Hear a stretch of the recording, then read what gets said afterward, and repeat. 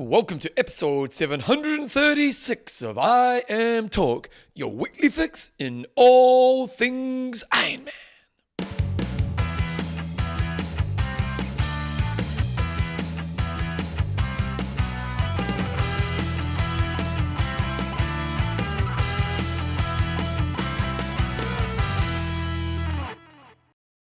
Radio team, welcome along to episode 736 of I Am Talk with Coach John Newsom and Bevan James Oz. How you going, mate? I'm pretty good, Bevan. Yourself? Your legs are getting a bit hairy, mate. Yep. Time for a wax? Time for a wax, indeed. How often do you get a wax? I mix and match a little bit. Sometimes I get it waxed, sometimes I just whip it off with the old buzzer. Oh, buzzer trick. So if I was to do it all the time, probably every 7 or 8 weeks, I'd I say. only shave with a buzzer because I'm not that hairy. Yeah. How often do you shave? If I was in an office job, it would have to be every day, but Yep. I'd say every 3 days. Nice. Yep. Yep. Are you clean shaven? Yep. Do you use cream? Yep. Oh, I do. I don't use cream because I don't use a clipper. But Solid start to the show. but I do love that putting the cream on the face thing, clean shaven, and when it takes that's like it's like a window wiper. You know what I mean? Like a window wiper. I can't believe you love that. We need a new window wiper in our car, and it's so frustrating. Yeah. But then you get a new window wiper, your life is better. Yeah. I imagine do you love it when you do that shave with the cream off? Yeah, I suppose so. See, I'm right. Yeah. Oh, I love it. John, this week's show is proudly brought to you by our fantastic patrons. Let's name a few. Are we doing the sponsor as well? Yep. Well, why don't you say the sponsor? You normally go sponsor first. Why? Okay, well, we can mix it up today a little bit. You go first. Morton Triple B Lieber. We got Grant, the Spy Petrie. And Ryan, Face the Music Barnett. Love it. Okay, we also got a sponsor, John. You can. And sports nutrition that gives you longer lasting energy without the spike and crash of sugar. This week's show, we've got some news. We've got a hot topic of the week. We've got an interview with assistant All Black coach Brad Moore. We'll talk a little bit about it later on, but it's a pretty cool interview, so look forward to sharing it with you guys.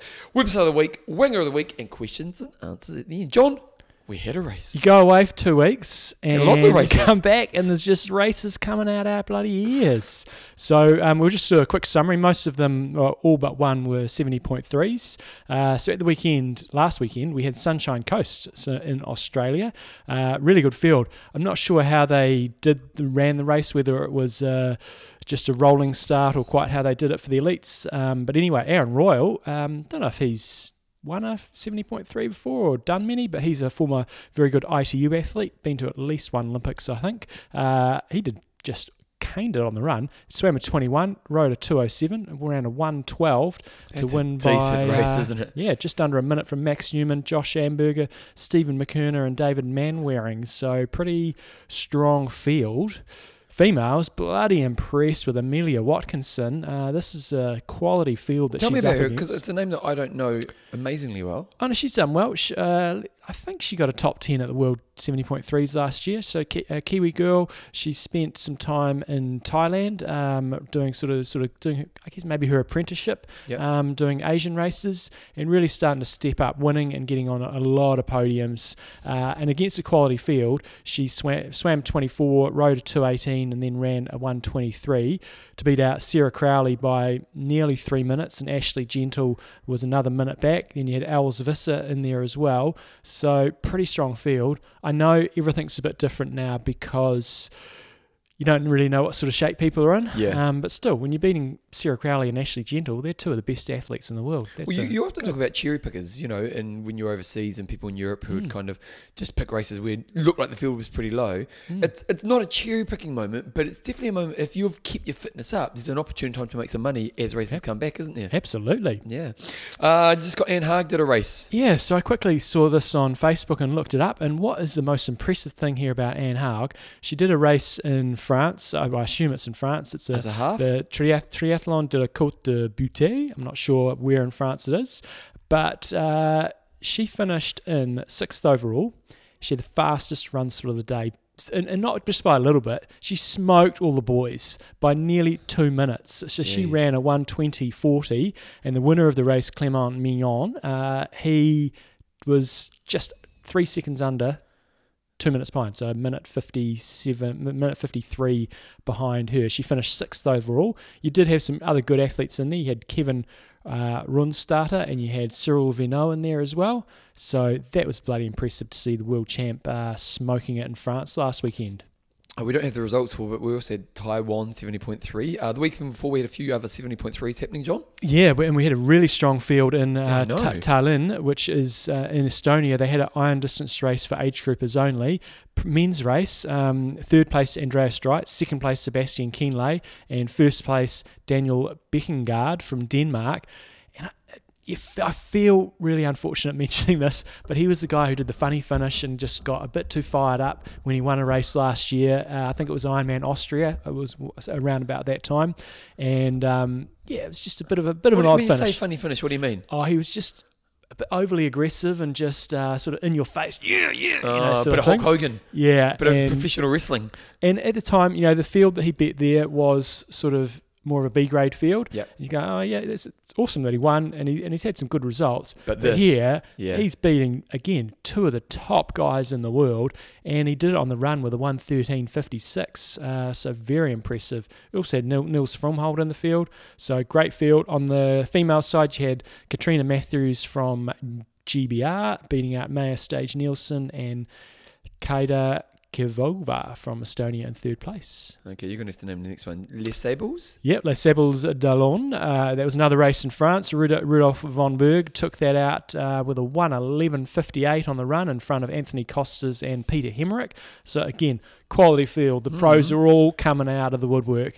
And then on the female... David McNamee, he only pulled off a 6th. Yeah, I read his little post that he did. He said he was in a world of hurt. Oh, really? Okay. Yeah. And then on the females, you had Justine Mathieu and Alexandra Tondur and Fenella Langridge in third place. Then lastly, we had a 70.3 in... How do you say that one? I don't know how you say it, but it's in Poland. Yeah. And if you recall correctly... Daniela Reif raced here, I think it was last year or the year before, and she just set an amazing time. So it's obviously a very fast course. Magnus Diltlev from Denmark took it out in front of Thomas Davis and Patrick Langer in third place. Guy's never going to win Kona again. Said it once, I've said it before. But he did have the fastest run split of a 1:11.08. God, there's some fast run splits coming out. It's amazing when you think it's at the end of a half. Yeah. At the end of a bloody 70.3, you're running 1:11. Oh, my God. Again, quality field. You got guys like Florian Angert, Rudy Wild, Giulio Molinari down there in the lower part of the top 10. Boris Stein, 11th. The female side, Lisa Norden, Olympic medalist, took it out by 4 minutes in front of Carolyn Leyrider from Germany and Kimberly Morrison in third place. Interestingly, John, you kind of noticed in the Sunshine Coast race that Amelia Watkinson had the PTO logo on her race. On her sort of race kit. And I noticed also Rudy Van Berg, who won one of those other races as well. So that'll be good branding going forward. I did a quick scan of some of the other ones, and not everybody was doing it, but they've obviously got a new race kit and then got the PTO. I'm really curious to see how Ironman is looking at this. I'd love to see, because it's the first form of competition. Now, I know it's early days. That actually seems credible. Like Challenge, don't get me wrong, Challenge is a great competition, but this does seem more like a game changer. And let's be honest, Challenge is kind of very aligned to the PTO, so it's got to be good for Challenge as well. But I'm really fascinated. In 10 years from now, will we look back in this moment and go, this is when the sport changed? Or will we go, there's a PTO that never took off? Yeah, I think they've made by far the biggest steps of any sort of professional group in our sport. Having the money makes a big difference, and that moves on to our next piece of news. The PTO have announced that it will provide $20,000 prize purse to the Canadian Pro Triathlon Championship, which is on September the 12th. Which is on last weekend. Yep, so it's just been. They also announced that they're going to be providing $20,000 to the Bear Lake Brawl Triathlon on September the 19th in Charles, Idaho.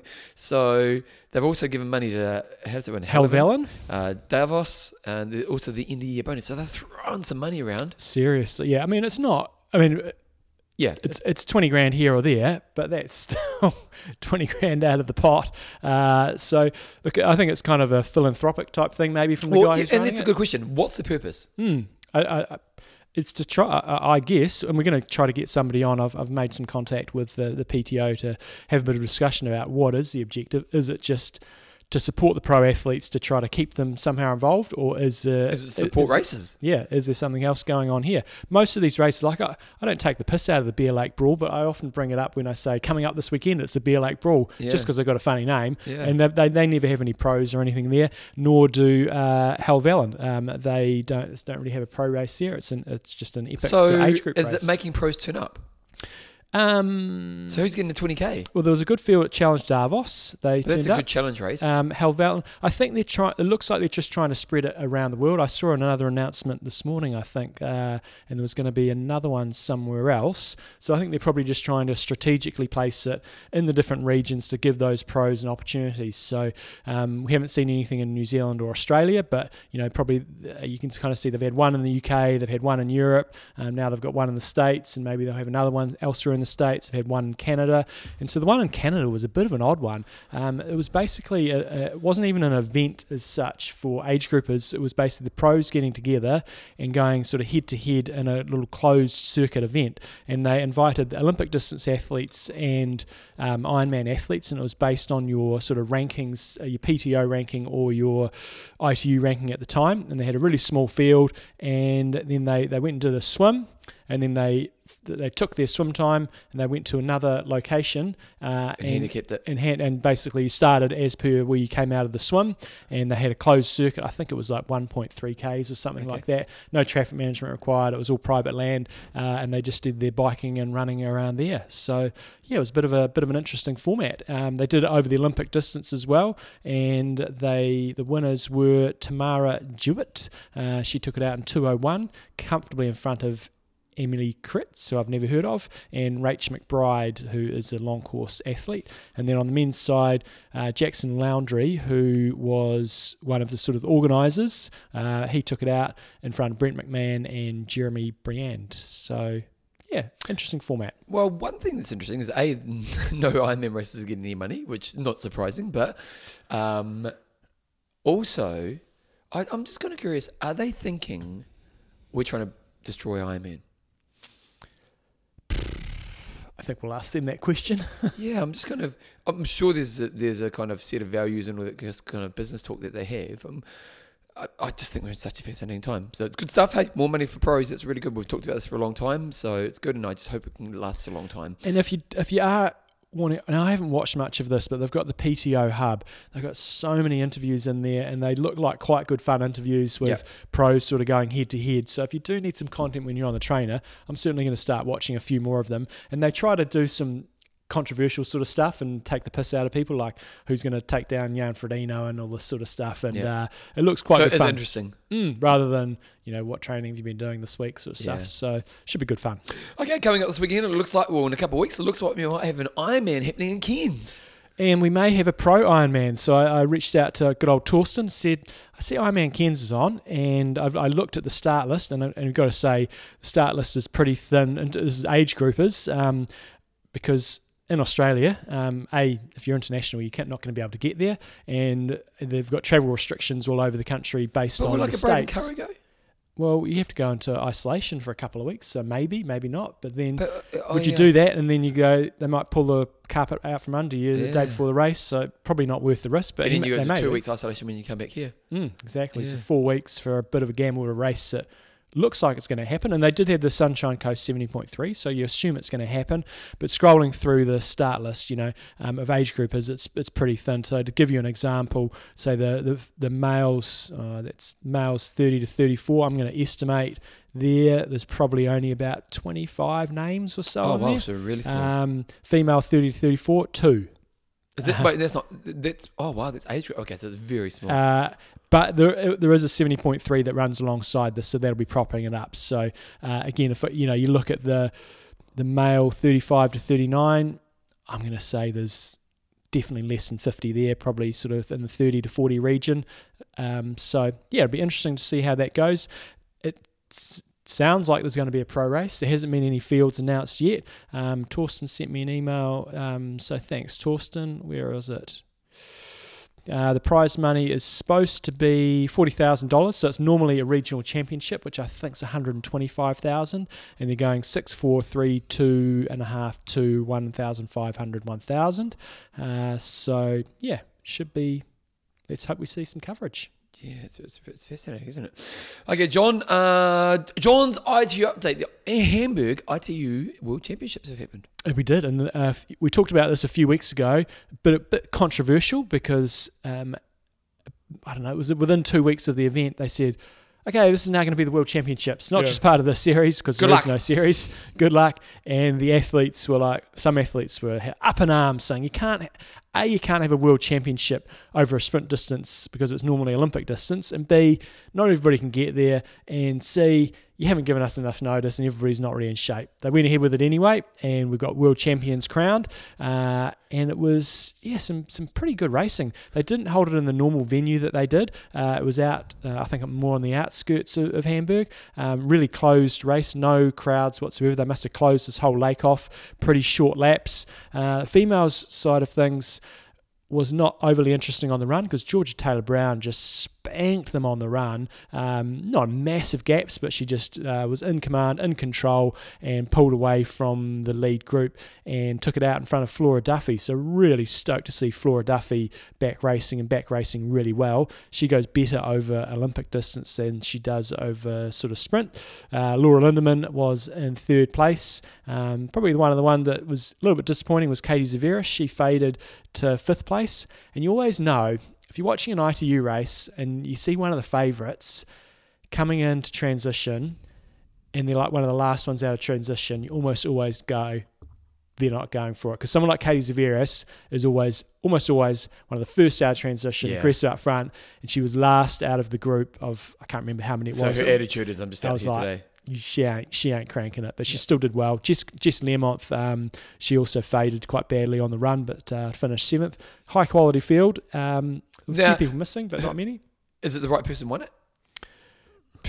Yeah, well, she's backed. We'll talk about the next race in a moment, but she's backed it up a week later. But you'd say she's the best runner at the moment. Okay. Because it's been a funny situation this year. Obviously, not being a full distance and the way the year's worked out, you still hope that someone of that caliber of representative still wins the race. And I know in the men's race we can say that's the case, but I was just wondering in the females.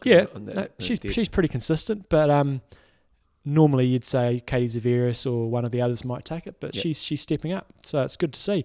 Men's race was really good. There was, it came down to the run. Well, you had a group being really aggressive on the bike early, and this is the Alistair Brownlee factor is amazing. So he was back in it, and when he's done some of his previous sort of short course races in his comeback, he hasn't really been that competitive, and he hasn't necessarily been right up there in the swim.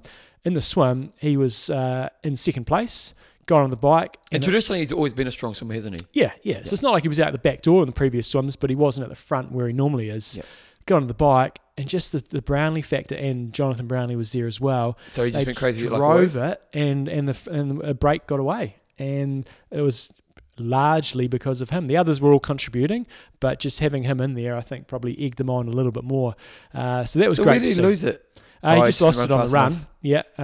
So they drove a really good group out the front and eliminated quite a few of the contenders from getting on the podium. So the break held. I think off the top of my head, they maybe only had about 20 seconds, but 20 seconds over 5K is enough to eliminate you from winning the race normally. So Alex Yee was the fastest runner, and he came from the second group and ran up to fifth place. So he did run 15 seconds quicker than Vincent Louis, who won the race in front of Vasco Velasha and Leo. Now, was it a sprint finish? Because I see that Vincent won by 2 seconds. Was it a sprint finish, or did he? Not quite, but it was the closing stages that it was decided. So you kind of had this feeling that Vincent Louis was probably going to take it, but they ran as a pack and just whittled it down. And Alistair Brownlee ran pretty well, still hung on to ninth place, but he's 21 seconds slower than Vincent Louis, and that was with a bit of an ease up at the finish by Vincent Louis. So he finished in ninth place. Still pretty good. Very competitive field. I'm kind of curious about the psychology of Alistair Brownlee right now, because in his peak, he just had another gear. And he could just and mentally he just knew he could break people. Like I didn't watch a lot of the racing in his peak, but I just never forget that London Olympics. You just kept hammering all day, and he just knew that he'd beat everyone. He was just that confident. Now when he turns up to a race, he's a competitor in a race. He's not the dominator, and you don't have that top end. And well, he's still getting ninth in the world, but I think he'll be a bit better over Olympic distance. This is a sprint, and traditionally he was not quite as good at sprints, and he did get beaten occasionally. But over Olympic, if he can hold that sort of pace and form, I think he'll probably go a little bit better over the Olympic compared to some of the younger guys that might sort of just run out of steam. But I wonder how you just internally kind of navigate this part of your career. When you're in that place where you just aren't what you used to be, you're still really close, and not writing him off in the future, but it's not what he was like in the past, and just how do you deal with that within yourself? I'll tell you how he navigated it. It was only a 49-minute race, but that's 49 minutes of redlining it. Yeah. And then he immediately got on a plane, flew home, and then the next morning he's doing the half Ironman in Helvellyn. And he won it too, didn't he? And he won that. Wow. And because I'd said that the week before, I said he's entered in both of them, so I assume he's going to get subbed out or he's not going to do both. But he did. He turned around and then went and won Helvellyn. Jeez. Very impressive. That'd be nice, wouldn't it? Okay, we also had another triathlon result. We did. So this was the last weekend. So the World Championship race was 2 weekends ago, and then they backed it up with a not quite the same strength field, but still bloody strong. They went to Karlovy Vary in the Czech Republic. Haven't watched the coverage yet, but I believe the bike course is very difficult. And when I look at Flora Duffy's time, she did 1 hour 10 on the bike for 40 Ks. So that really indicates that it's a tough course, and if it's a little bit long, I'm not sure, but that's bloody tough. Hopefully there's some good coverage and we can watch that. So Flora Duffy back on top and doing it on the run, and this is the difference just discussed. So the week before, over a sprint distance, she got beaten, and when it comes to Olympic distance off a tough bike ride, she absolutely crushed everybody. So she ran 35:34 compared to Georgia Taylor Brown, who had won convincingly on the run the week before, was a minute and a half slower than her over 10 Ks. And so that shows the difference between having a really tough bike ride, what that can do to people's run legs. So very impressive by Flora Duffy. And then on the boys' side, we had Vincent Louis, who's showing he's the form athlete of the last couple of years, really, beating out Visco Velazia, who was second last week as well, and Yellow Greens in third. So here's a good question for you. If he doesn't win the Olympic gold next year, do you think he'll, because he would have been the Olympic favourite? Yes. Yeah, no, he'll, I would put my money on him, I would imagine. Yeah, but if he doesn't win next year, there's going to be a big what if. There will be. The challenge he's got is he's probably the best all-round athlete, but there's other guys that can run the same pace as him. Yeah. And again, this example here, Yellow Greens, who was in third, he ran 45 seconds quicker than him. So if it comes down to just a run in Tokyo, which is a reasonably high chance that it will, then it opens up a lot of other runners into the equation. Okay, John, let's look at last week's discussion. So we've been away a couple of weeks. The discussion was, let me pull it up right now. The discussion was, what triathlon-related equipment or product have you used or consumed that you would not use again, and why?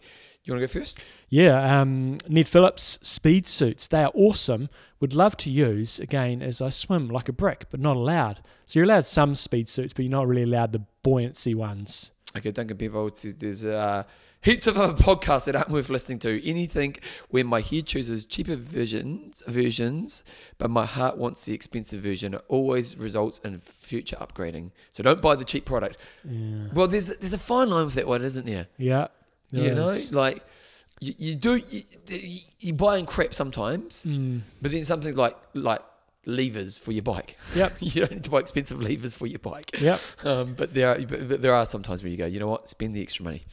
Daryl Reed, form goggles, very narrow field of view and difficult to see what's around. They're also leaky, and I can't wait to go back to my $30 goggles. Interesting you say that, because I actually really enjoy my form goggles. Someone asked me this morning at the pool, said, how are you finding the goggles? And I said, I'm actually getting a little bit addicted to them now, and it's going to be just because I've got all the information in front of you. But and goggle-wise, you find they're okay? They don't bother me. So goggles are a bit of a finicky thing. Yeah. So if they don't fit you, that is an expensive error to make. But I've been finding them really good. So this morning we were doing 15 minutes. Oh, I've got to add that to the show. Oh, here we go. Don't tell it now. Okay, well, we did a set, and we're at the finish, and Tyrone, who's one of my swimming buddies, he was in third wheel, and I was at the back. He said, I think we're one short. I said, nah, goggles don't lie.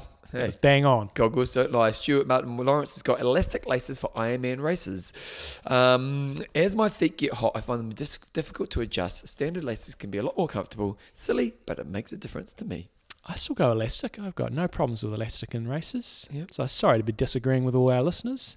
Brian P. Schwind, base salt caused me to projectile vomit at Ironman Coeur d'Alene 2015. And Dave Dowdy said, Gatorade, let's just say it didn't stay in the system too long.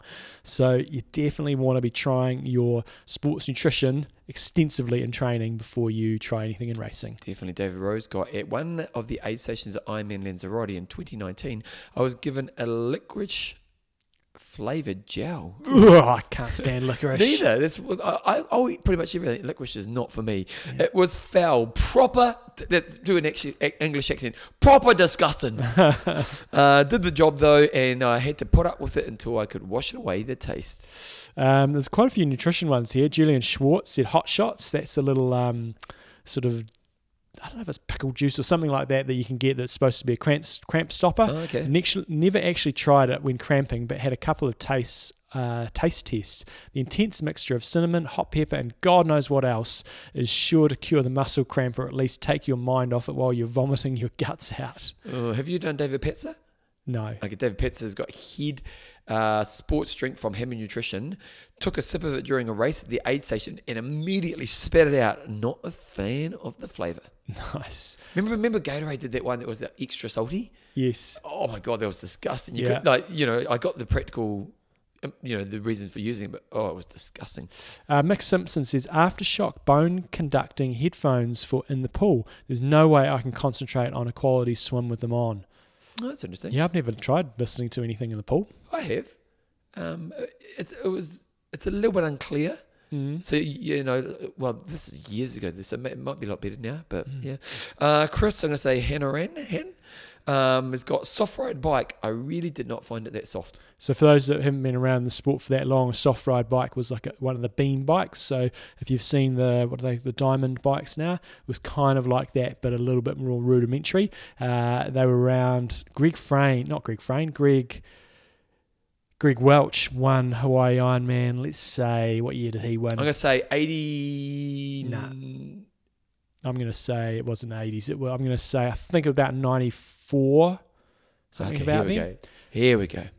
I think 90. Let's say 94. No, because that's when Mark was dominating. Because he won 89 the first time, and then he won like 6 more, didn't he? Yeah, Greg Welch won it when Mark Allen was on his hiatus. So it's probably about 90. I reckon 94. I'm going to 94 or 95. I can say 96. Okay. Brent Rogers said the bike. And then what else have we got in here? I think we've covered most of them. Okay, wait a second. Okay, I'm in World Championships. Good old Wikipedia will help us. Arnold Sulikov said, I got handed a hot shop on top of Palani. Nearly ended my race. Again, there's lots of nutrition ones here. Got to practice things. But I totally know what people are saying. If you're in that space where you just got to have something. But more often than not, you're going to pay the price. So why did Mark not do that race? Was he just injured or something? Can't recall why. And what happened in the race? Dave Scott got second by 4 minutes. So was Dave close to winning, or Dave Scott, from memory, had a horrific bike. Well, one year he had a horrific bike ride. Maybe that wasn't that one. I think one year when Dave Scott came back, he had a horrific bike ride and ran his way up to about 5th. That might have been when he was older, eh? Because I remember he was like 42 and it was phenomenal. So Dave Scott, I think he was coming on to Greg Welch, but never caught him. Yeah. So what year was it? 94. Yes. Well, you did have 2 guesses, but well, first one counts. So Luc Van Leerd won 1996. Did Mark Allen race that year, or did he retire? No, he was gone by then. So he officially retired. I'm sure he was, yeah. So he didn't try hanging around at the end. Yeah. But then Luc Van Leerd, that's when it kind of went. He did the 804. That's when although the record was 807, so it wasn't that far off it. But that was on debut, Luc Van Leerd as well. First. I'm not sure if it was his first ever Ironman, but it was definitely his first time in Kona. And was he a good short course guy?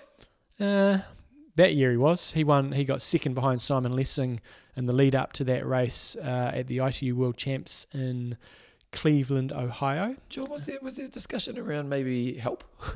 Well, one year he was. If you know what I mean. If you read between one lines. year he was in Kona, and left the island. Like he was there ready to race, and then he just departed. So yeah, there was a few questions asked. And I don't think he was the only one who suggestions have been made. They got help along the way in their career. Okay, John, let's talk about this week's discussion. What's the best endurance sports moment you have seen since we've had a return to racing in some parts of the world? There's not many, so what's the best endurance sport? And not the triathlon. That's why we're endurance sports. Yep, I'm loving the Tour de France right now. Even I watched some of it, John. Oh, it's gold. And you know what? I can get why you got hooked on it. Because when we were in Tekapo, my mate Jeff's right into it. And you get up in the morning. It was perfect time. They'll often be live or finishing or doing a replay.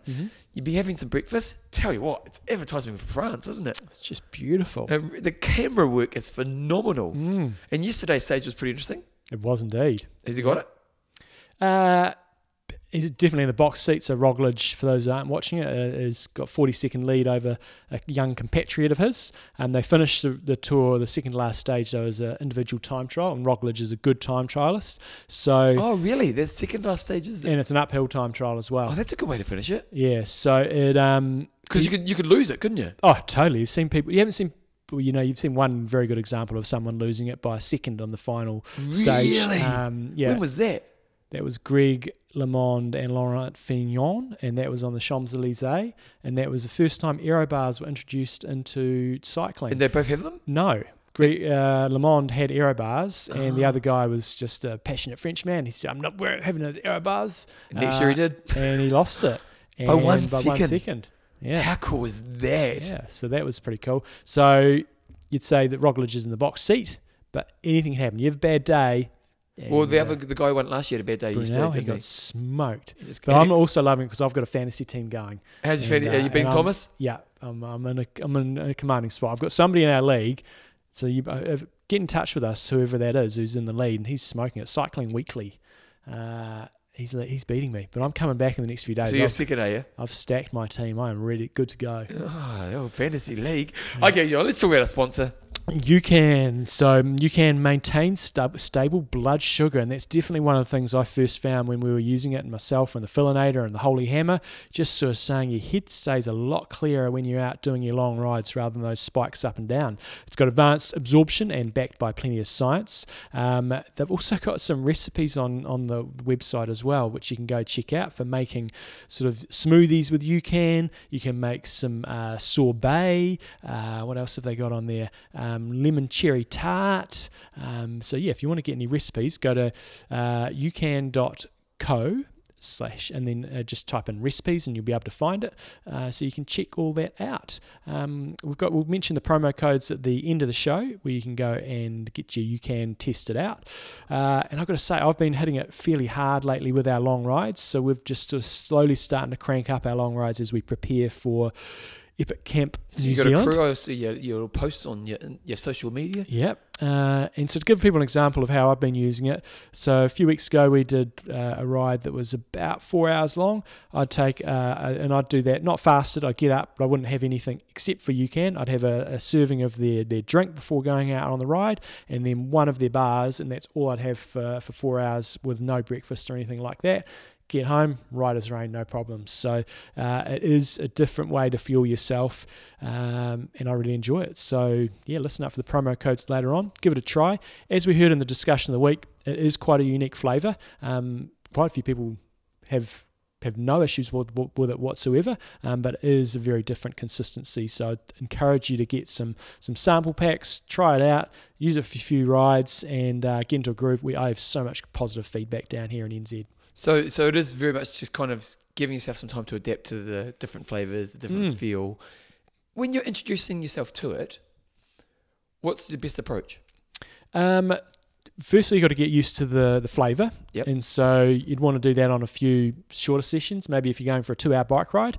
And then you want to just slowly start introducing it to your longer sessions and have some emergency fuel on board ready to go if you're starting to bonk, because the product's not it's not like a golden bloody Yeah. ticket, and you need to be metabolically efficient enough to be able to start to tap into your fat stores, but it's going to help you to do that. So there is that adaptation, A, to the product, and B, to actually start to tap into your fat stores more efficiently on your long rides. Now, I mentioned those long rides that I've did. If I was going and doing a 4-hour ride as hard as I possibly could, then I'm going to need to have quite a bit more. But for a fairly low endurance ride, it's going to be sufficient, and I can use my fat as a fuel. When it comes to actually racing, you've heard myself and others talk about it, then you start to have a bit more of a combination of your more complex carbs and the UCANs. So yeah, So would you trial say, and error. Would you say when you first started, you'd just do it in a few easier sessions to get used to it? Yep. And you do need to be careful. It's like a lot of sports drinks products. When it starts to get warm, it's not going to be particularly tasty, but that's the same with most sports drinks. So if you're in the middle of your summer and you're going out for a ride and it's going to be 100 bloody degrees Fahrenheit, I'd be encouraging you to have it fairly early in your ride. Get I know you're right. Keep going. Yep. Or you can just say, so what I'm going to do this weekend, we're doing a long ride. You can get the sachets, and I'm going to be topping up one when I'm sort of midway through the ride. You wouldn't want to do 100 degrees in Celsius. You would not. No, mention that. Yeah. How long would you survive? It'd be 10 seconds, game over. We'll talk about the promo codes at the end, guys, but UCAN is a great sponsor of the show, so support the sponsor. John, we'll do an interview, eh?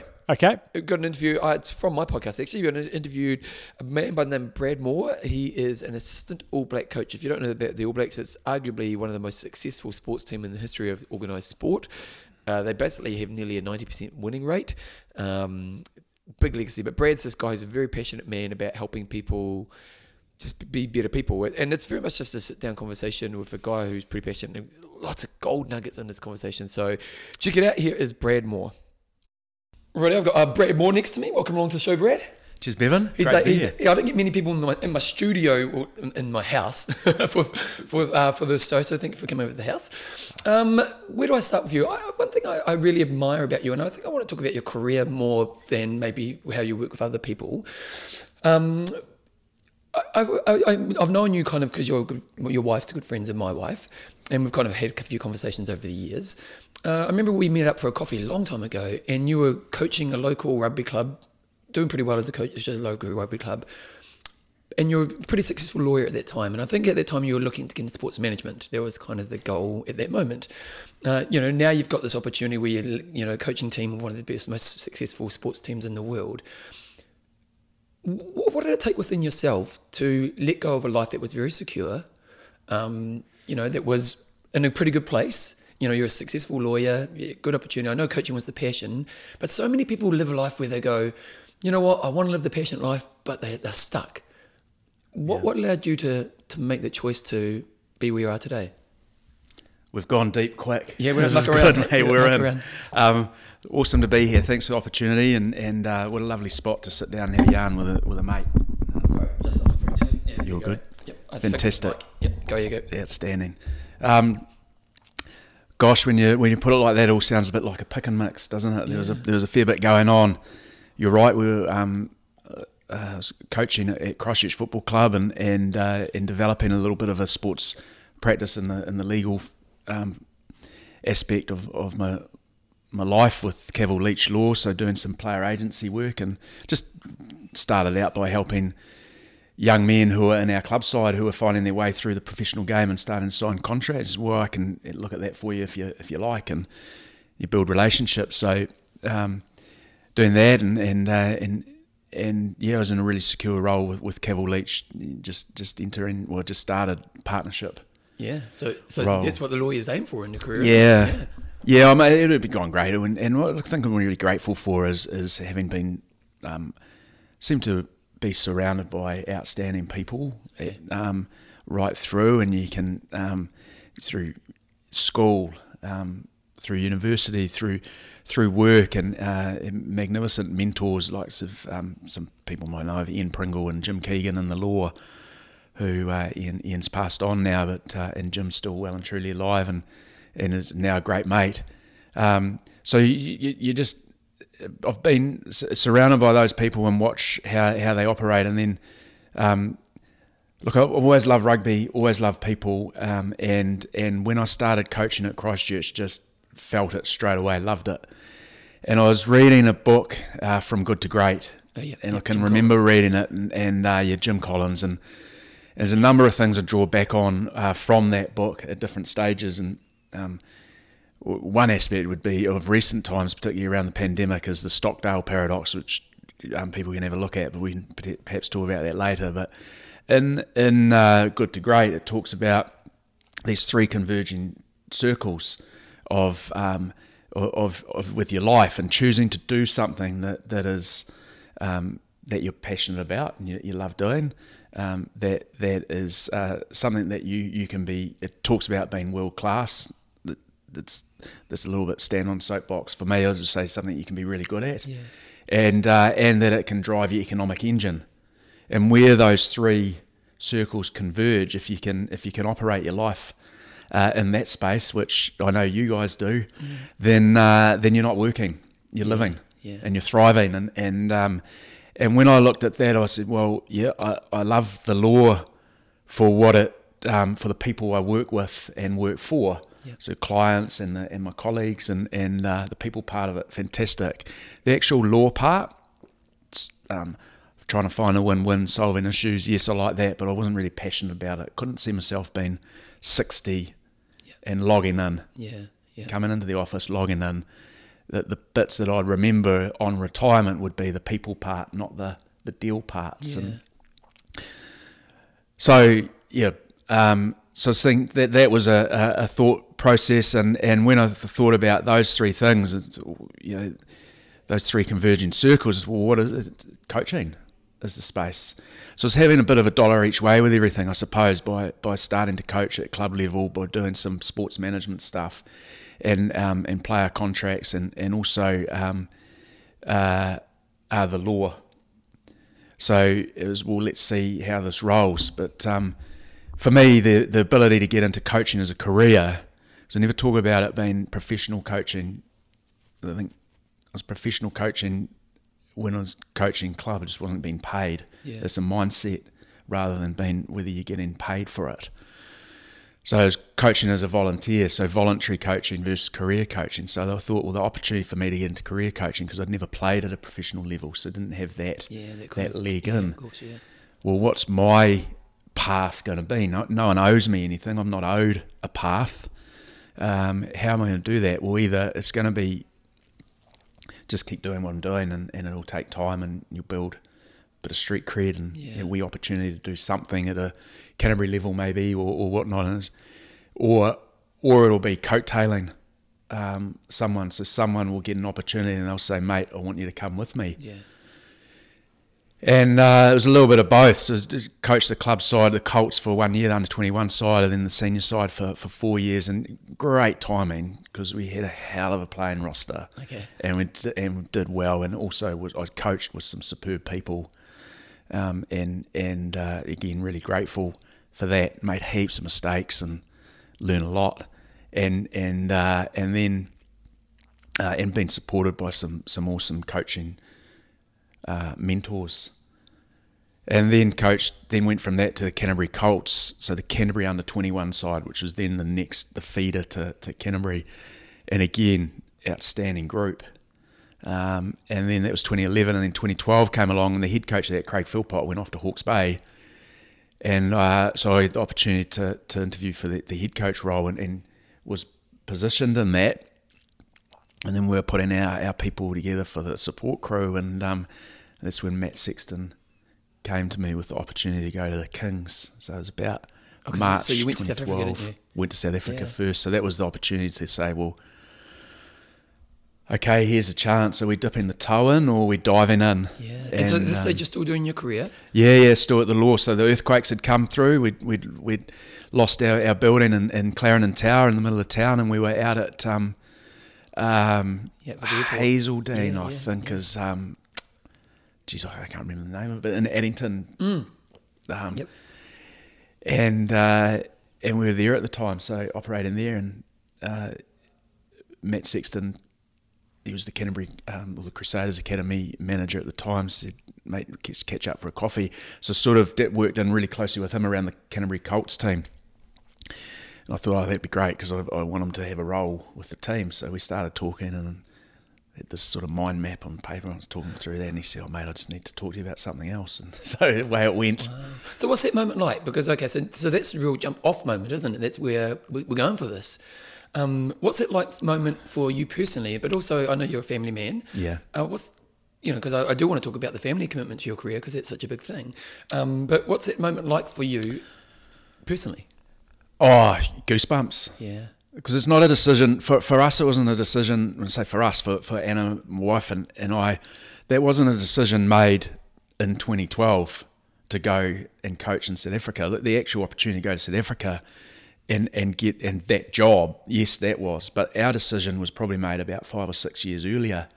Once I started coaching at Christchurch Football Club and said, "Geez, I love this. Yeah. This is spinning my wheels." And so that was a conversation you're having at the time that we then go, okay, well, we can make a commitment to this. So that for me, that meant throw myself into every opportunity I could to get as much improvement as I could into the technical, tactical part of coaching, the people part of coaching, the how, the science of it, the art of it. So you're singular focus on developing your trade.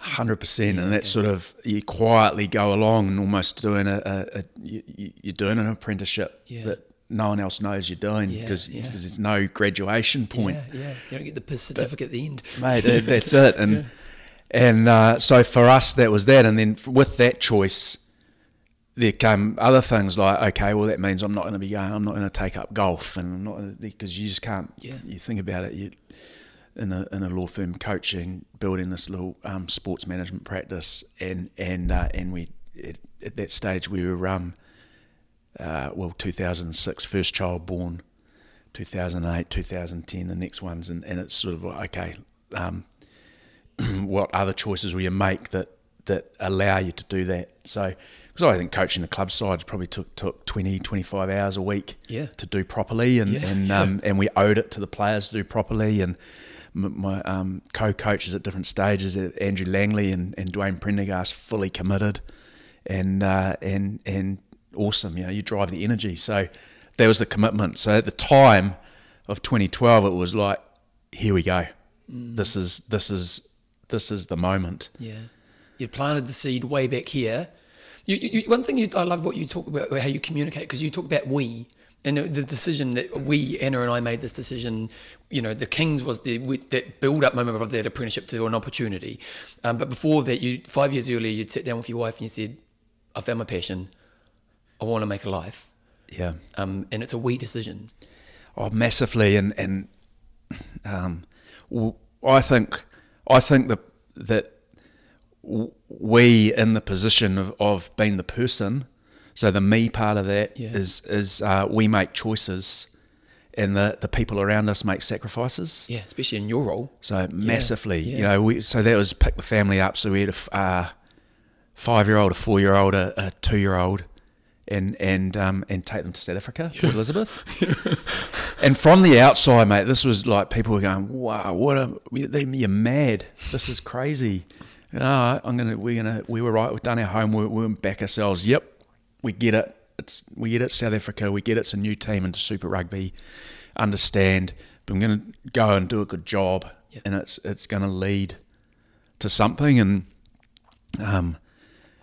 so we that's why it's a we, because you can't just make that decision yourself. I mean, we are living our lives, and a decision to go and do that impacts on that immediate group of 4 people, your parents, your wider family, your in-laws, your friends and whatnot, and very, very importantly at that stage, a group of colleagues in the legal firm who have invested in me to and seen a future there, and you going and saying, see you later. Need to have a chat. So. Yeah. Let's talk about the relationship side of it, because I find it really fascinating, because I think a lot of people are in relationships and they may know the passion, but they're afraid. And so from your perspective, what do you think, because as you say, you are the person who's probably a bit more singular focused on the rugby side of it. what do you need to be aware of to make sure Anna's and the family is looked after? What do you, within yourself, what do you keep to prioritization within your own self to make sure this is a good thing for the whole family? Well, I think it's being grounded, and you're having great conversations about how can our family thrive. Yeah, okay. Would our family thrive if we go and do this? What an adventure that could be. If it doesn't work out, well, we've got things we can fall back on. You have plan A, plan B. Yeah. Was probably have plan A and then about plan C or D, because you sort of got to make plan A work, don't you? Yeah. But I think it's just having the grounding to say, well, the we's a lot stronger than the me. We have to be happy. I mean, we've moved to South Africa, and then from there we Southland? went Southland. Yeah. We had 3 months in Spain Yeah. in between that, so it was a lovely Yeah. sabbatical. When we got home into 2013, we didn't have a job at that stage, so it was like, well, okay, give ourselves a period of time to What's that moment like? liberating Oh, a bit. Okay, so it wasn't scary. Not scary from the aspect of haven't got a job. Like, always look after yourself. You've got to cover your butt to make sure that going into contracts and coming out of contracts, you're protected. But I think that we had enough planning in place to not be in support, to it not being scary, and go, okay, well, if it gets to that point, we're back in the law or going into player management or whatever it may be. But then the opportunity came up to apply for the Southland job, so I applied for that, and it was like 3 hats. As head coach of the Southland Stags, director of coaching, and in a new role for head of high performance, so to try and bring everything in. So it was awesome opportunity and grounding. But that meant we came back from South Africa to Spain to be back at the in-laws in over in Church Bay, to then pack the car up and head down to Invercargill. Yeah. And wow, what a and again, that's a family decision. Okay, well, again, how does it fit? What's the end game? You never really know what the end game is, but again, go and do a good job and learn, and let's create a program that you can really be excited about. So, What was it like going to Southland? For those, this is a very international audience, so for those who don't know, we live in Christchurch, and Christchurch is a very traditionally strong rugby union, very successful, kind of good infrastructure, good development, and so on. Then you go to Southland, which at the time probably wasn't in a very strong place. What was it like, kind of going from a place like Christchurch, or was it? I don't actually know. Tell me about it. Do the homework and understand what we're going into, and I think it's a really strong rural and provincial city and province, so Invercargill, and then the provincial towns around it. People are at the heart of that. Awesome. Yeah. Sheep and beef farming and dairy farming. It's soul of the earth. Outstanding. Yeah. It's hardworking people. People who just want to see you again connecting and not being ahead of yourself, and just putting your shoulder to the wheel for the cause, and again met some magnificent people who were, the greatest strength was its people. And I think go back to one of your earlier questions about how do you think about the we and the family, and you can never sole focus on your own career, or you think about the wider bit, is it's all a people game. So life's relationships and people. So to me, that if you can't be tunnel visioned and singularly focused if you buy into this is about people, it's not about the person. Yeah. One person, it's about every person. Yeah. So we loved our time in Southland. Met some great people. We had awesome neighbours. It was like the next thing, the kids have pulled the panels down in the fence so they could go straight between the houses. We couldn't find the youngest one day, and he's 4 by then. We couldn't find him one morning, but he'd gone next door, found their key, and gone into the old back and through the back door into the kitchen and found their lolly jar. So he's sitting there having breakfast. Which is a great representation of what you created, isn't it? Right, it's fantastic. Yeah. So all along, we've just met these wonderful people. The team itself was it was still strong, and it was in the second division of the national competition. So the 2 divisions of 7. It was a semi-final type side in there. You could knock off a top side, but consistency was really difficult. Okay. Just genuine depth. Yeah. Like you'd play a Canterbury and they'd have 11, 12 Super Rugby players in it. So that the truly professional league, and then we'd and they'd pull 3 or 4 would come off the bench as well. Yeah. And we might have 4. Yeah. And they're all starting, and we need them all right. Yeah. But what it did was helped really develop the team aspect to the coaching, not just relying on good people. And we had some great times. It was some superb stuff. But again, the people part of that, and a grounding of coaching a team and being in a provincial union that doesn't have the massive resource and setup. The gym, they're in a great place now. In the ILT Stadium was the licensing trust down there is superb support for the community, and they've now moved the gym. That was starting. We started to talk about that. Then moved the gym, for example, from the rugby park site to the velodrome, middle of the velodrome, and get a bit of buzz and high performance happening around you and whatnot.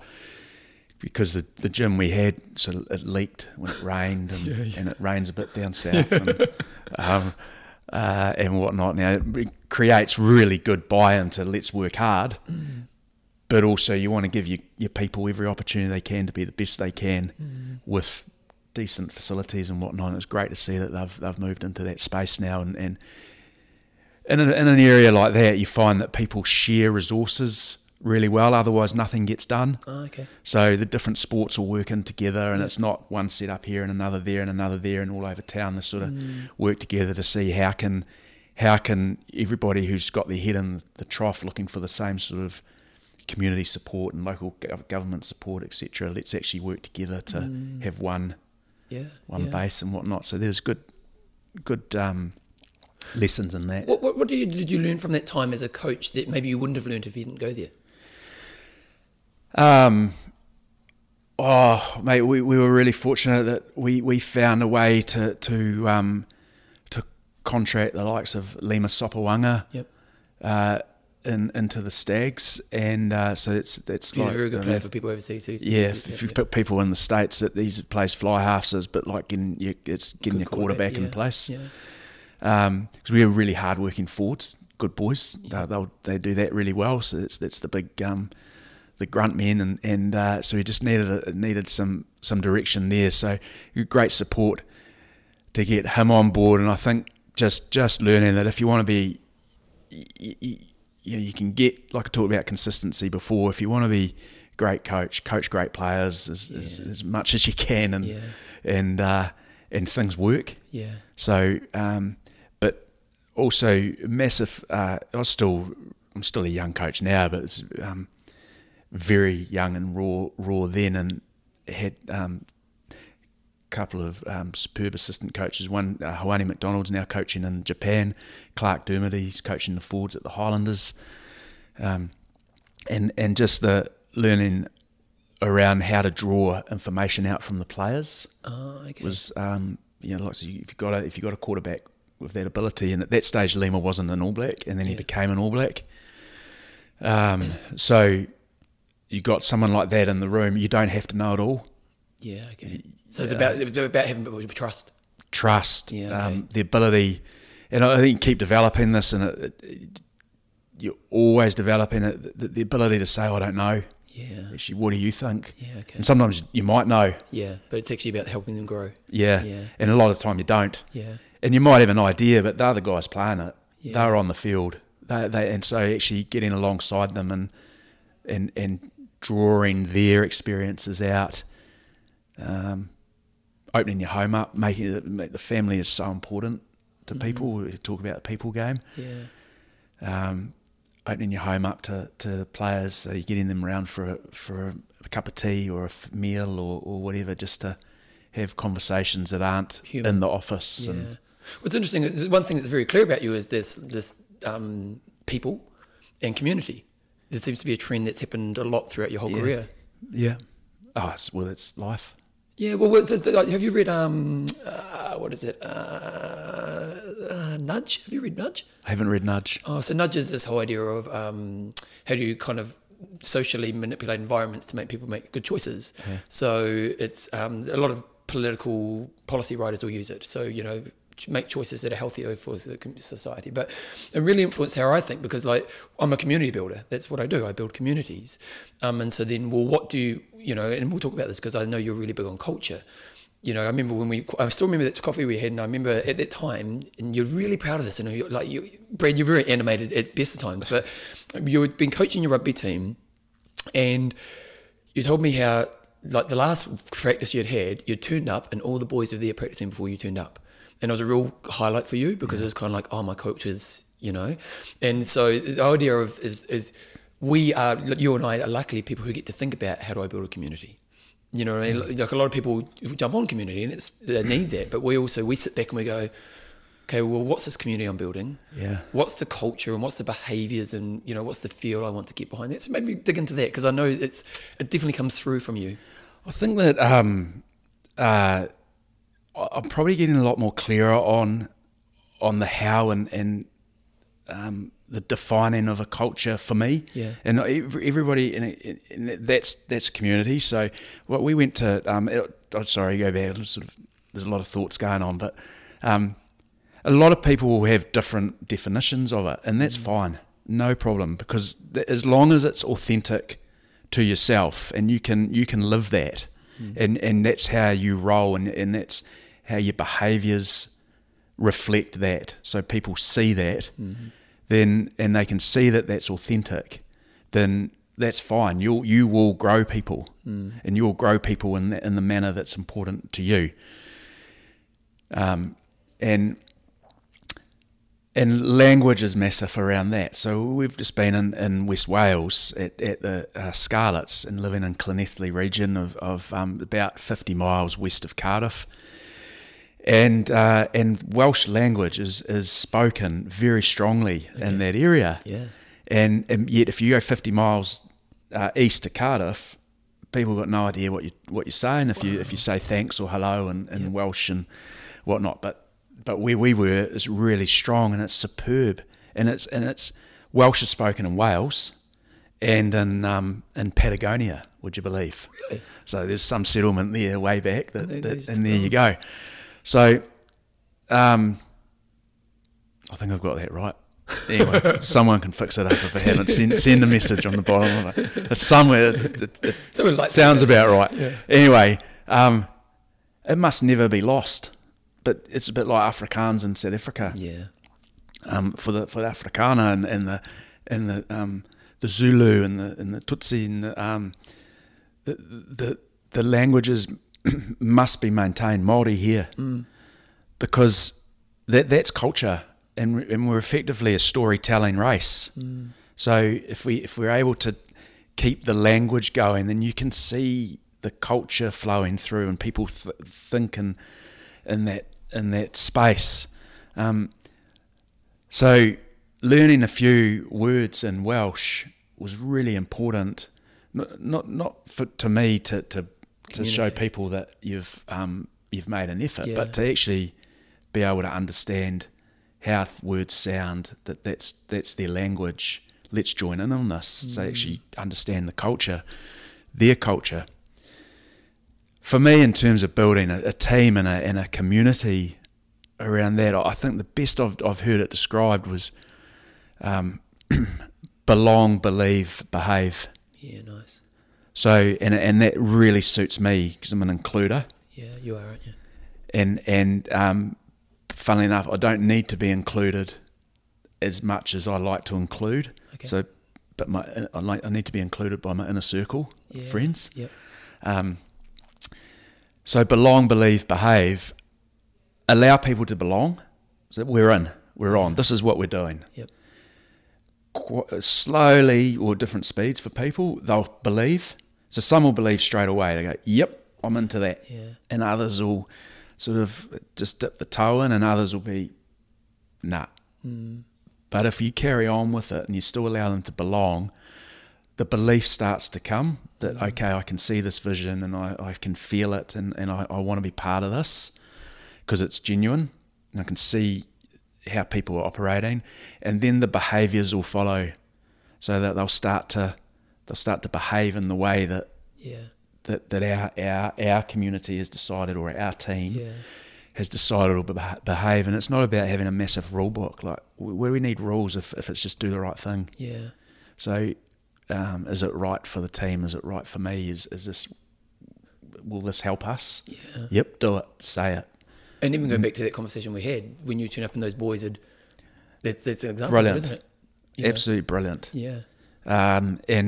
And so that they've started their behaviours. As a reflection. And I didn't know that then. Yeah. It didn't have. I didn't understand Well, the belong, subconsciously believe, you behave. didn't. You know, subconsciously you may have. Yeah, but, perhaps that's Yeah. right, but I couldn't put it into words. And it's when I heard that, it was actually a podcast a guy called Andrew McCuro did with a lady called Jess Davidson, two Christchurch people, and his story is quite powerful, and he talked about that, and that was, he was talking about it from an aspect of faith, whereas genuine more other types of religion. So he's connected with Salvation Army and other types of religion. I'm no expert on this at all. I don't know, but I think he felt it's around the other way. You have to believe first and then behave, and then you can belong. You sort of they've got to see that before you can come in. Yeah. And he felt Salvation Army was belong, believe, behave. And when I heard that, that's my understanding. So it sort of put the science behind the thinking. So to me, that's the essence of let if you want to create something, then let people belong. And I'm not into outcome goals. Yeah. Yeah. I would rather have behavioural norms. Yeah, I'm with you exactly. Yeah. So and you can work words in and theme stuff and create a wee story that people that it might be bigger than your actual group. Yep. That people can draw inspiration from and whatnot, and that's quite exciting. And When we think about high performing culture, what are some of the values that are important? well, I think when you talk about that, I think for me, high performance is really about wanting to be better every day, or every moment. I want to win the moments to be able to have my best chance to perform on stage. Yeah. And so that's been on all the time now, and being on all the time might be being off. You need to some of the listeners go, well, what is he on? But if you're relaxing and you're lying, you're going to put your feet up on the couch and read a book, or you're going to watch a movie or something, then be engaged in that. So be present in whatever I'm doing. Be present. Yeah. Okay. Yep. And then you can win that moment. And we're all going to catch ourselves out at times, but if we can help out rather than catch out, then we'll grow with that. You know, we see it with the kids. You think you're present, the next thing you just have a wee look at the phone. Yeah. Yeah. And then go, man, what am I doing? Yeah. But those that's the definition for me of high performance. So and I think it's really grateful and fortunate to be in a career path where everyone will turn up to work wanting to be better. Yeah, because it's interesting. I always think of your career in comparison to my career, because I'm helping people who are really struggling with exercise have a history and a story that works against them even thinking that they can do it. And so whereas, so we're kind of playing with different kind of problems. Yeah. And whereas I find your one interesting because also you've got the people who are motivated as they turn up to work, but the pressure, Mate. You know, the instability, you know, like, you know, because a lot of athletes, it's quite a horrible life, really, because you week to week. Short-term contracts. Yeah, you know, it's your balance sheet's on display every Saturday. And when we look at depression, an insecure future is one of the biggest causes of depression. You know, and if you're an athlete, you know, sure, your Richie McCaws know they've got a good career, but most athletes don't have that. Probably, I think, I'm not sure if it's up to date now, but it used to be the average term of a professional rugby contract is 4 years. Yeah. Now, no one's setting themselves up for life in 4 years. No, God, no. And that's why it's really important that we get that people part right, and we do that well in New Zealand. Our pastoral care is very good, and people are always looking to be better at that. So how can we improve that? And so that includes now looking after those that have retired, or have been retired. Yeah. So they're no longer a professional rugby player, but they've given to the game and they've been part of that. So how do we help them transition and deal with not having a calendar every day? Now I've got to be there at 8 and I'm wearing that and I'll eat then and there's my kit. And I'll get on the bus and play. Because that's a really interesting question, isn't it? Because in the environments you're in, you get a group of guys working together towards common goals and all the rest of it. But you guys do control the environment a lot. So, and are young men. How do you make sure you're still developing their life skills so that when your net pulls away, that they're not incompetent in some pretty basic stuff? Yeah. Well, you can do it a couple of ways. I think one is you have people specifically, that's their job description is to drive that, and you make sure there's space in the week for that, and that's how that is part of how it's done here in New Zealand. So there's personal development managers in each super club who and provincial unions as well. So they help these people develop their lives outside of rugby. So whether that's going and getting work experience or a little bit of a trade opportunity or doing some papers at university or getting their driver's license, helping them understand banking, saving, bank accounts. But that used to be a lot more generic, and now there's a generic aspect to the foundations of it, but then it's really bespoke for the person, which I think is brilliant, because everyone's needs are different. Yeah, totally. We're all doing different scales of different things, aren't we? Absolutely. Yeah. And some people want to have a crack at buying shares, and others are just getting ready. They're still renting, but they should be purchasing a house. Or when I say should, they could, because I don't know whether they should. But I think that we do that. We do that well here in that respect, and also the other part of that is just by getting to know your people and telling your story if they're interested, if they want to ask, and showing where you've made mistakes and how that could have been different, or other things that have worked out, and just again being authentic and or humble with it, I suppose. It's just having a conversation. It's the people part. Because you asked about values, and I think that generally you could do a workshop at any business or group that you're getting together, team, group of athletes, and say, okay, let's talk about how we're going to operate. What are our values going to be? And we need 5. And I reckon that those 5 will come from a group of 10 values that are always on the board. People's mission statement. Yeah. Trust, integrity, team first, work ethic, honesty, loyalty. And they'll brilliant, sounds good, there's a 5. But what do they actually mean? What does that look like day to day? I think that's more important, is how we're going to behave. And that's what I talk about, behavioural norms. It's real Barcelona Football Club ethos, Man U under Ferguson. This just taught behaviours, and I think that the behaviours reflect the underlying values of the outfit anyway. Yeah. And if those underlying values aren't there or they're incorrect, then you're now undergoing a cultural change. So that's different. How aware of because there's a really good, I can't remember if I read this or heard this somewhere, and it was a talk about how what they did is they went into a workplace and had these meetings, and they kind of planted somebody who was designed to kind of ruin the meeting. So little things like they'd pick up the phone, and then they'd sit down when everyone was standing up, and they were just kind of not being like a prick about it, but just kind of just doing little things which were ultimately taking the attention away from the purpose of the meeting. And they found that like 90% of the times that were in the meeting, they had so much influence on the meeting. And there was kind of one example where it didn't work at all, and it was because there was this kid in the room whose father had always been a high facilitator. So his father obviously taught this kid lots of techniques, and this kid could pick up on it, and he influenced the group back to the better techniques. Brilliant. And when we think about culture, you need your leaders and the people who are the important people, or at least the more influential people in it, to have the ability to catch when it's going in the wrong direction, don't you? Yeah, and maintain the standards. That's right, and most of that, when you talk about going in the wrong direction, most of that will be in a time of adversity. Yeah.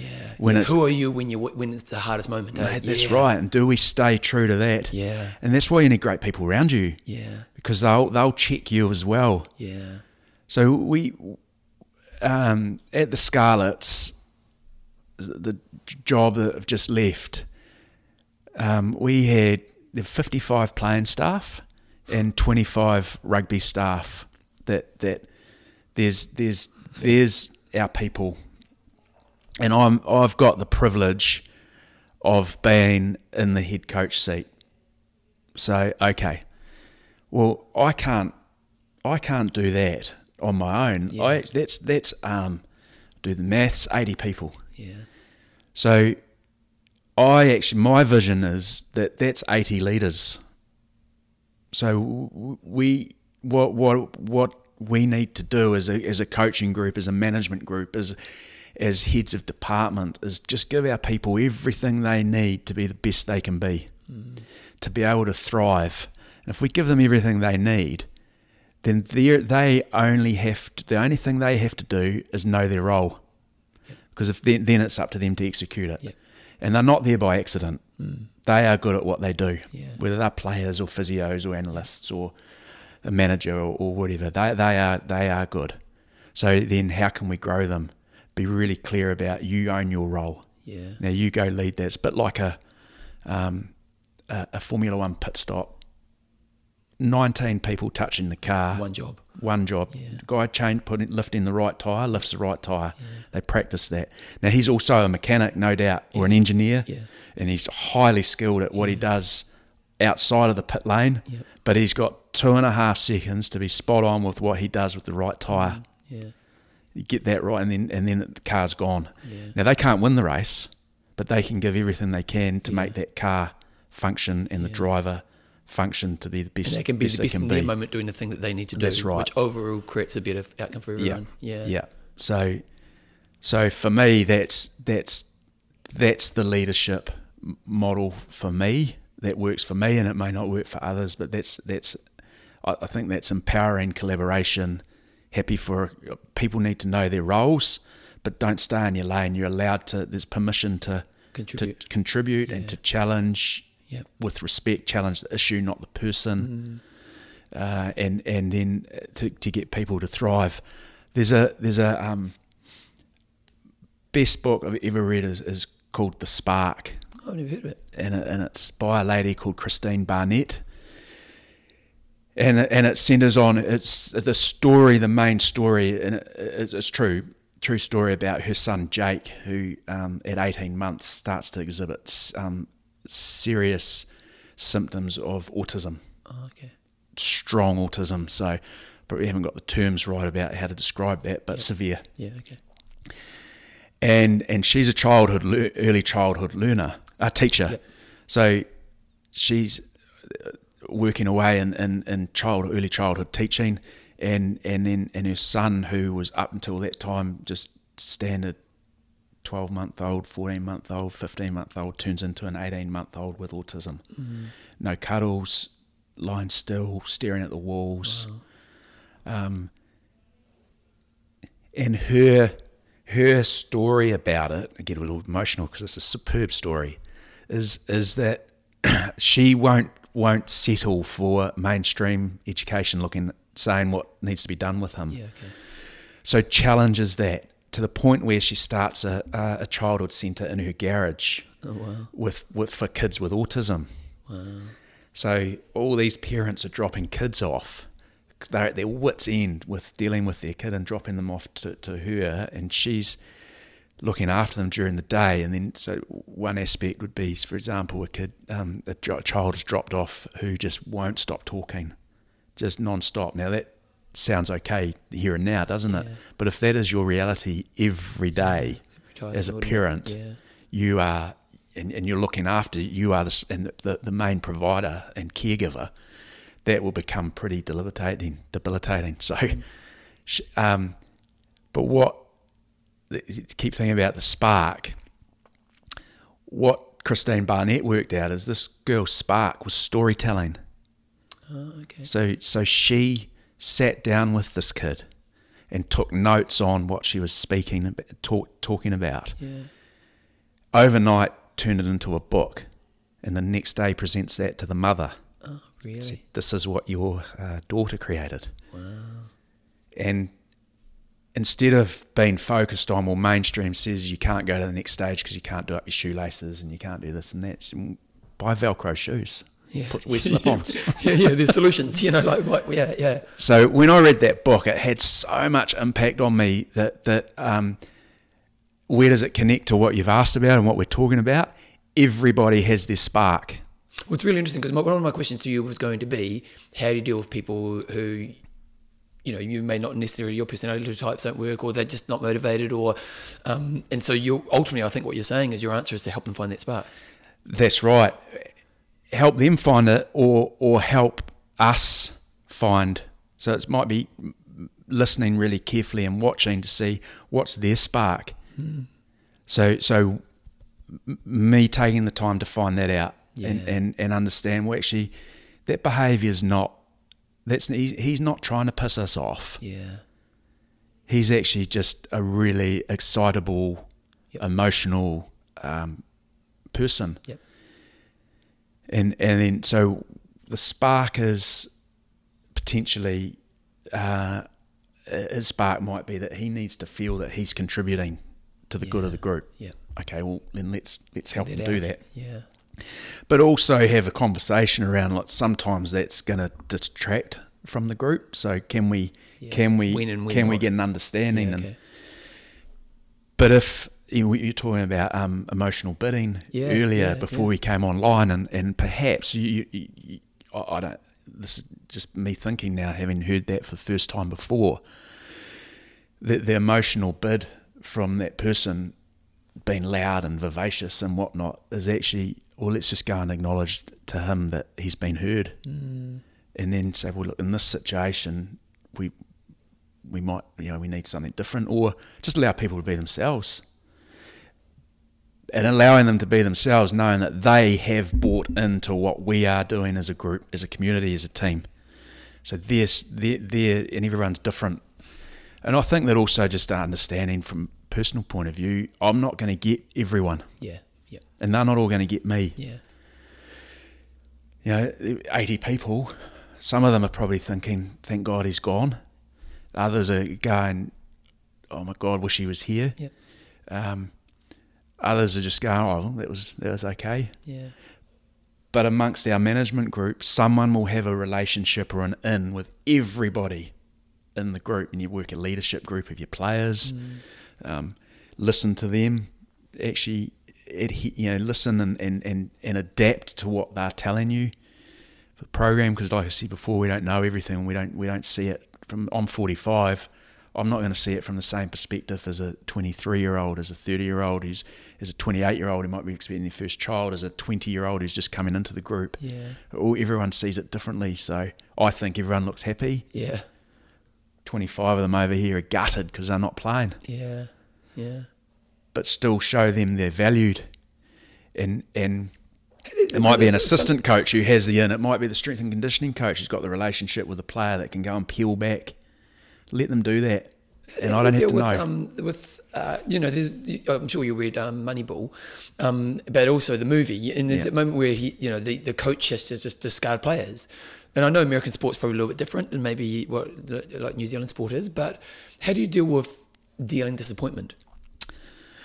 I think understanding that that's an inevitable part of the game. Your staff and players are going to come and go.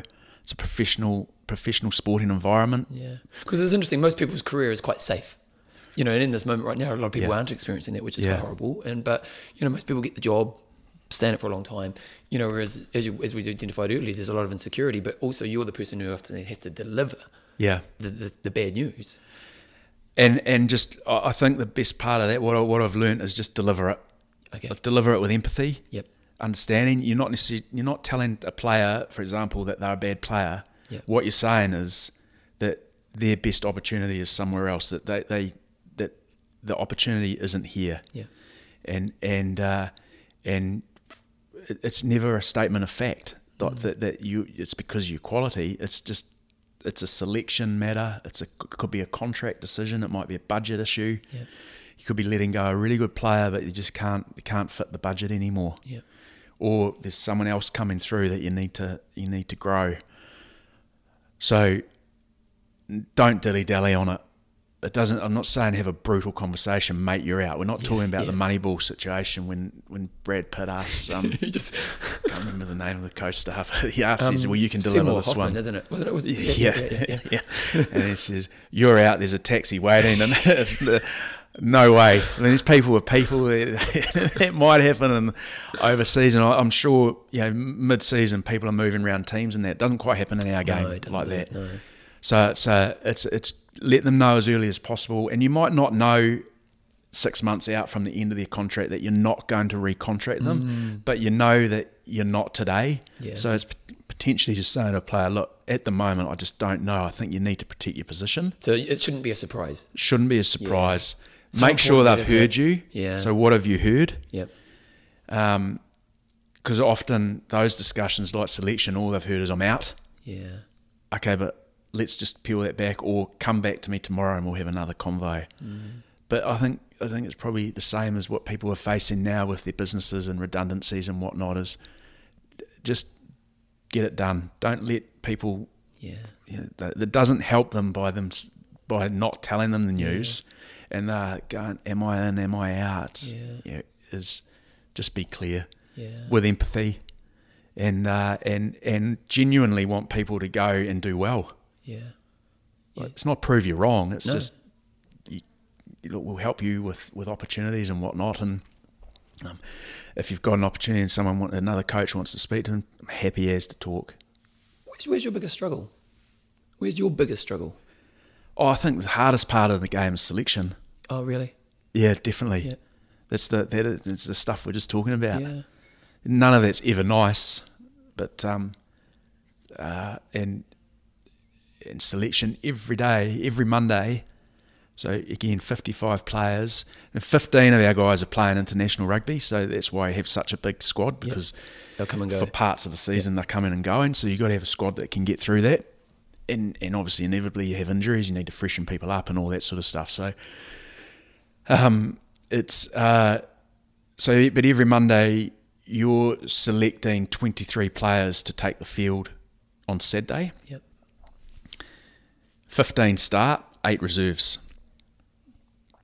So if everyone's available, there's 32 players that are being told they're not playing. Yeah, wow. And that's through the team announcement and whatnot. And you might have players who started last week and they've gone to the bench this week. They're on the bench, they're not playing this week. They started last week, they're not playing this week. Yeah. They might have had a great game and you're still having a conversation saying, this is the plan, and what? So again, having a policy around that and whatnot, but I think selection, that's the hardest part, and then what's really important with that though is acknowledging the effort that the 32 who aren't playing are putting in to make the 23 perform well.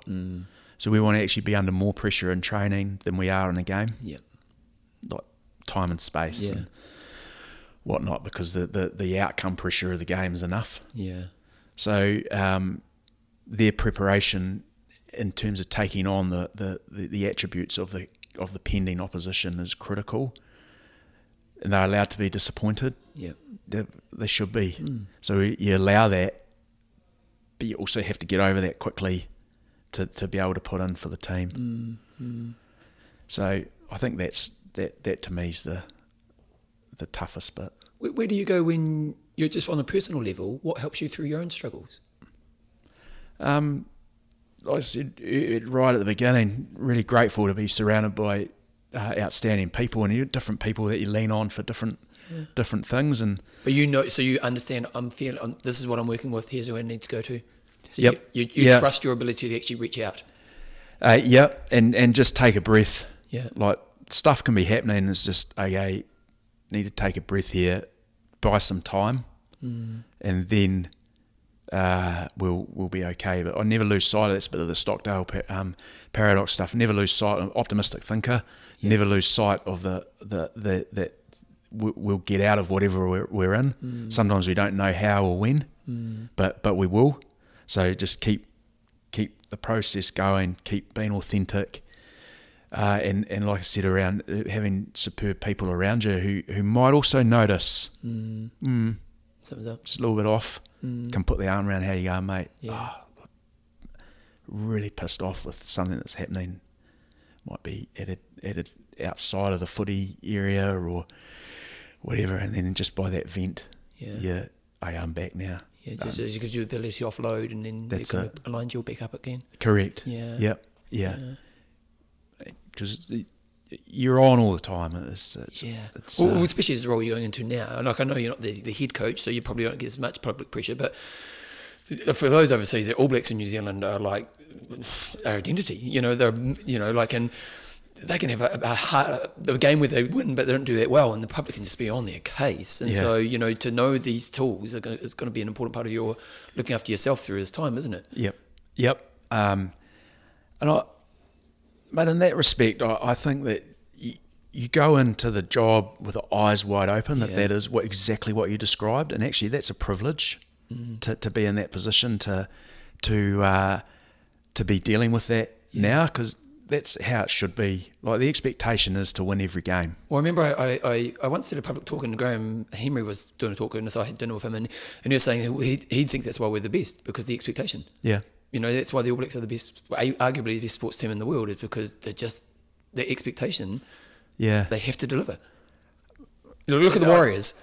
Like I love league, and and I love rugby as well. But they're the hardest team to follow. But the expectation is they're going to fail. Yeah, and that would sadden me. Oh, it'd be bugger, wouldn't it? Sadden me. Like I said earlier about winning the moment, so that's my obligation to that. I don't feel burdened by that. I get really excited about it, because nothing's actually changed for me philosophically in terms of win the moment. Yeah. So how am I going to get Monday right? I'll be prepared on Sunday. Yeah. So then I can be ready for Monday, and then are you quite process driven? Definitely in the way you live your life. Yep. That's it would be one of the biggest vocational stresses for me, is just not being prepared. Yeah. It's not actually the performance part, because I know everyone's working hard. Yeah. If you've prepared well, they'll be in the place. That's right. Okay. Now, sometimes you've prepared well. That's the expectation. I have the expectation of myself. Must prepare well. Yeah. And prepare our group of people well. And you're also playing another group who should be doing the same. Yeah. So maybe the team plays outstandingly well, so does the other team, and you don't win. Well, okay, the people that are results driven, and like I said, our expectation is to win all the time. That's the business. Yeah. Is there will be some heat come on that, but then you look back and you go, well, actually there was nothing more we could have done in that preparation. Yeah. And then you look at the game and you look for performance and say, okay, well, what can we learn from that? Okay, we could be better in this area, that area. Or we did that really well, but we can still be better at it. Because you're not only looking at the things you didn't do well, look at what you did well, and then try to do them better and evolve that. And then you're getting ready to prepare for the next game. Yeah. You can't sit back and woe me. You talked about being optimistic, and I'm the same. I'm sure you read Thinking Fast, Thinking Slow. Yeah. Yeah. And he talks about if you could wish your child had one thing, it was optimism. You know, people who are optimistic just have better lives.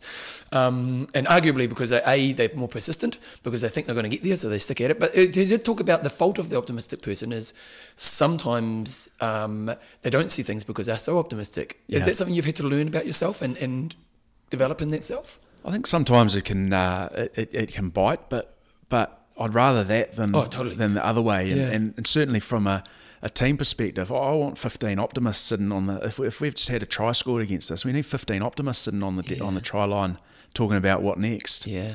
And okay, let's go. Yeah. So I love a bit of adversity. Yeah. It actually drives me a bit. You know, it's sort of. Well, it goes back to that. Who am I in this toughest moment? Isn't it? Yeah. And let's. This is what we want it to be hard at times. Yeah. I remember my last Ironman. I did I did Ironman for about 6-7 years, and I put a lot of effort and worked really hard at it. And my ultimate goal was to do sub 9 hours.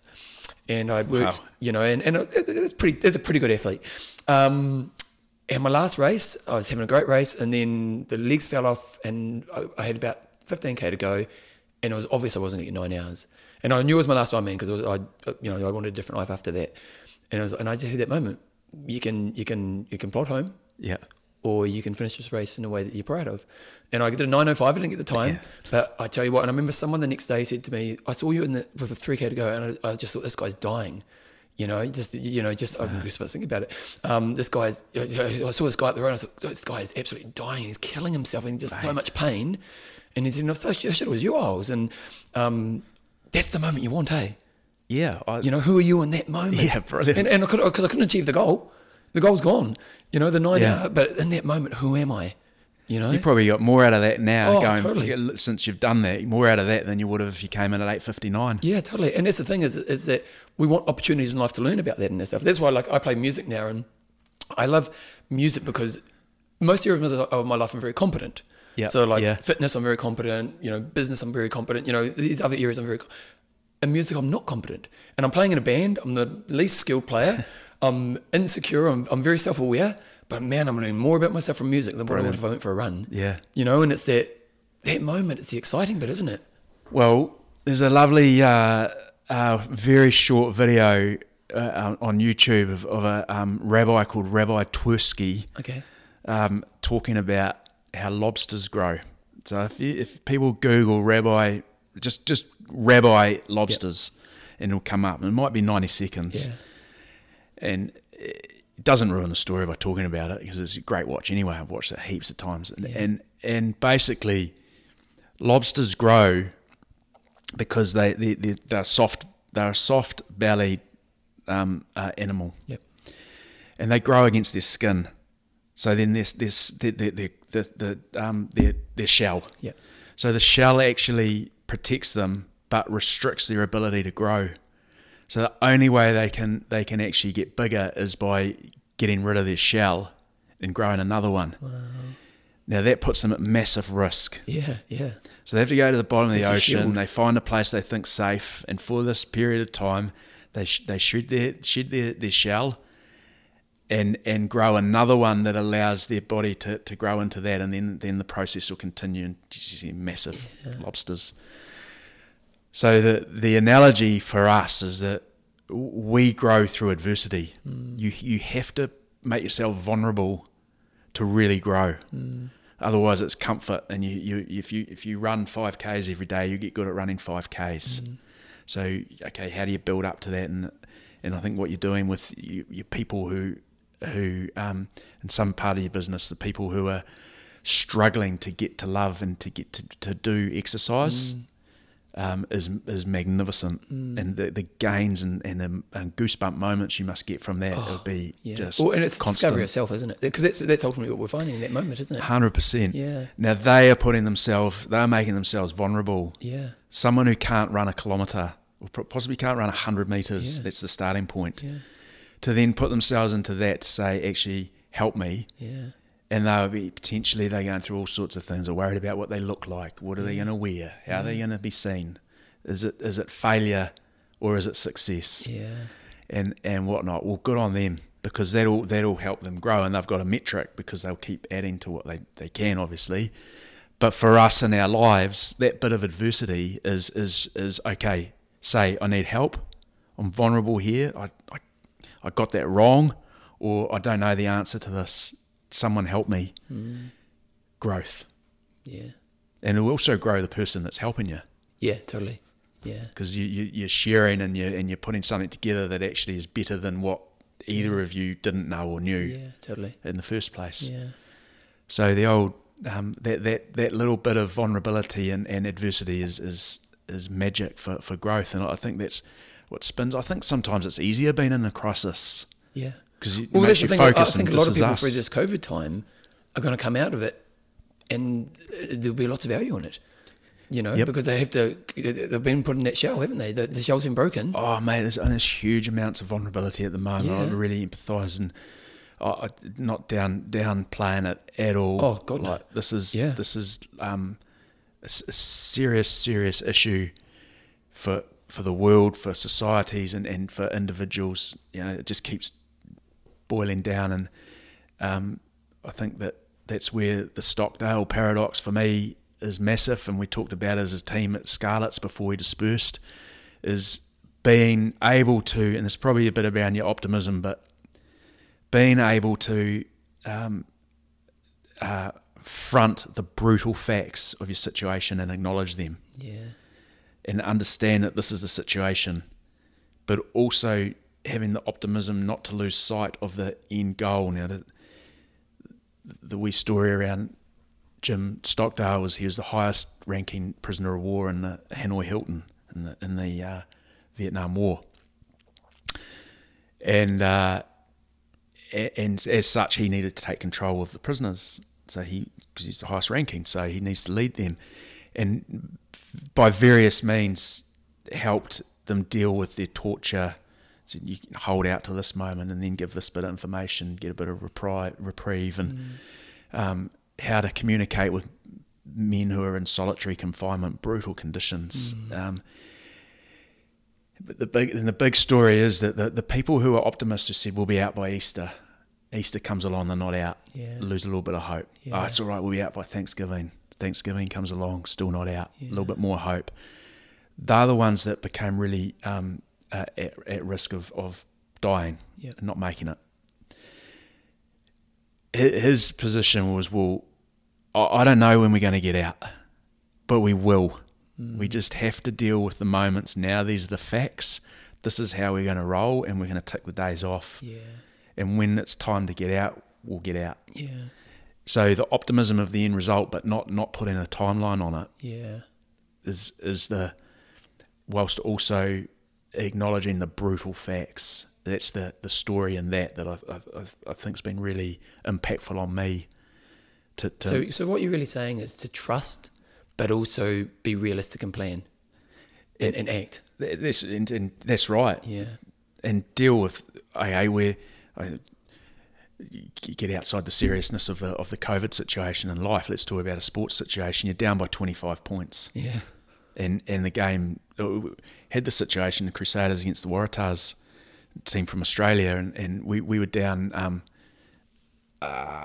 29-0 after 25 minutes at home. Jeez. It was 29-0. It was 3 years ago now. And you guys don't lose games at home. It's like, Crusaders, like in the last period of time, it just dominated, haven't they? So this is... It was amazing. Back in the trend. Like, they everything they touched turned gold.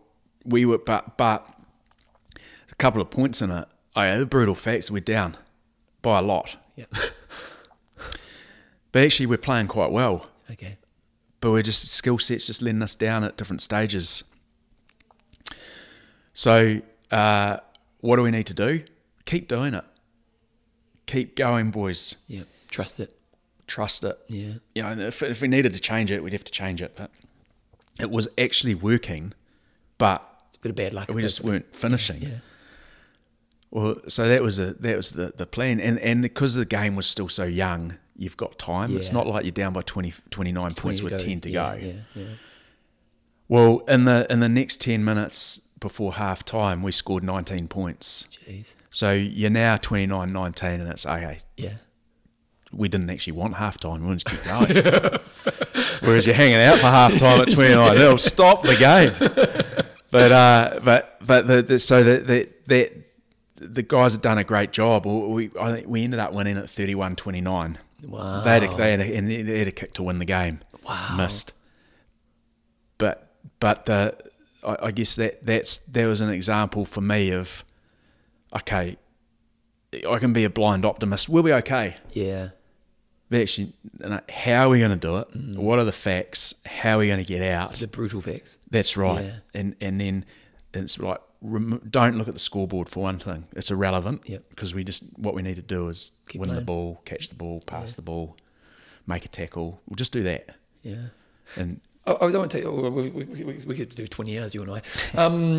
But I'll finish up with this. Just a lot of parents with kids in sport, and I know in New Zealand there's been a real discussion around changing how sport is in the kids' life, because we're finding that what's happening with kids is basically around that 14 age, where they go into the more elite squads, and what we're losing is a lot of the kids who may not never be professional, but all those, so some of them could have been if they'd stayed in sport. Just your thoughts around what would your advice be to parents with sport, in the outcome, even if they are high performing, or even it's just about helping them have a lifetime love of movement. keep it fun. Yeah. It's got to be fun. Yeah. I do what I do because it's fun. Yeah. So what's my why? This might help it. It's for family and fun. Yeah. Talked earlier about the family make the sacrifices. So I have to do a good job what I'm doing because I've made sacrifices. Yeah. For me, that's choices. I've made choices. They make the sacrifices. So for family and fun, to inspire, for goosebump moments. Yeah, nice.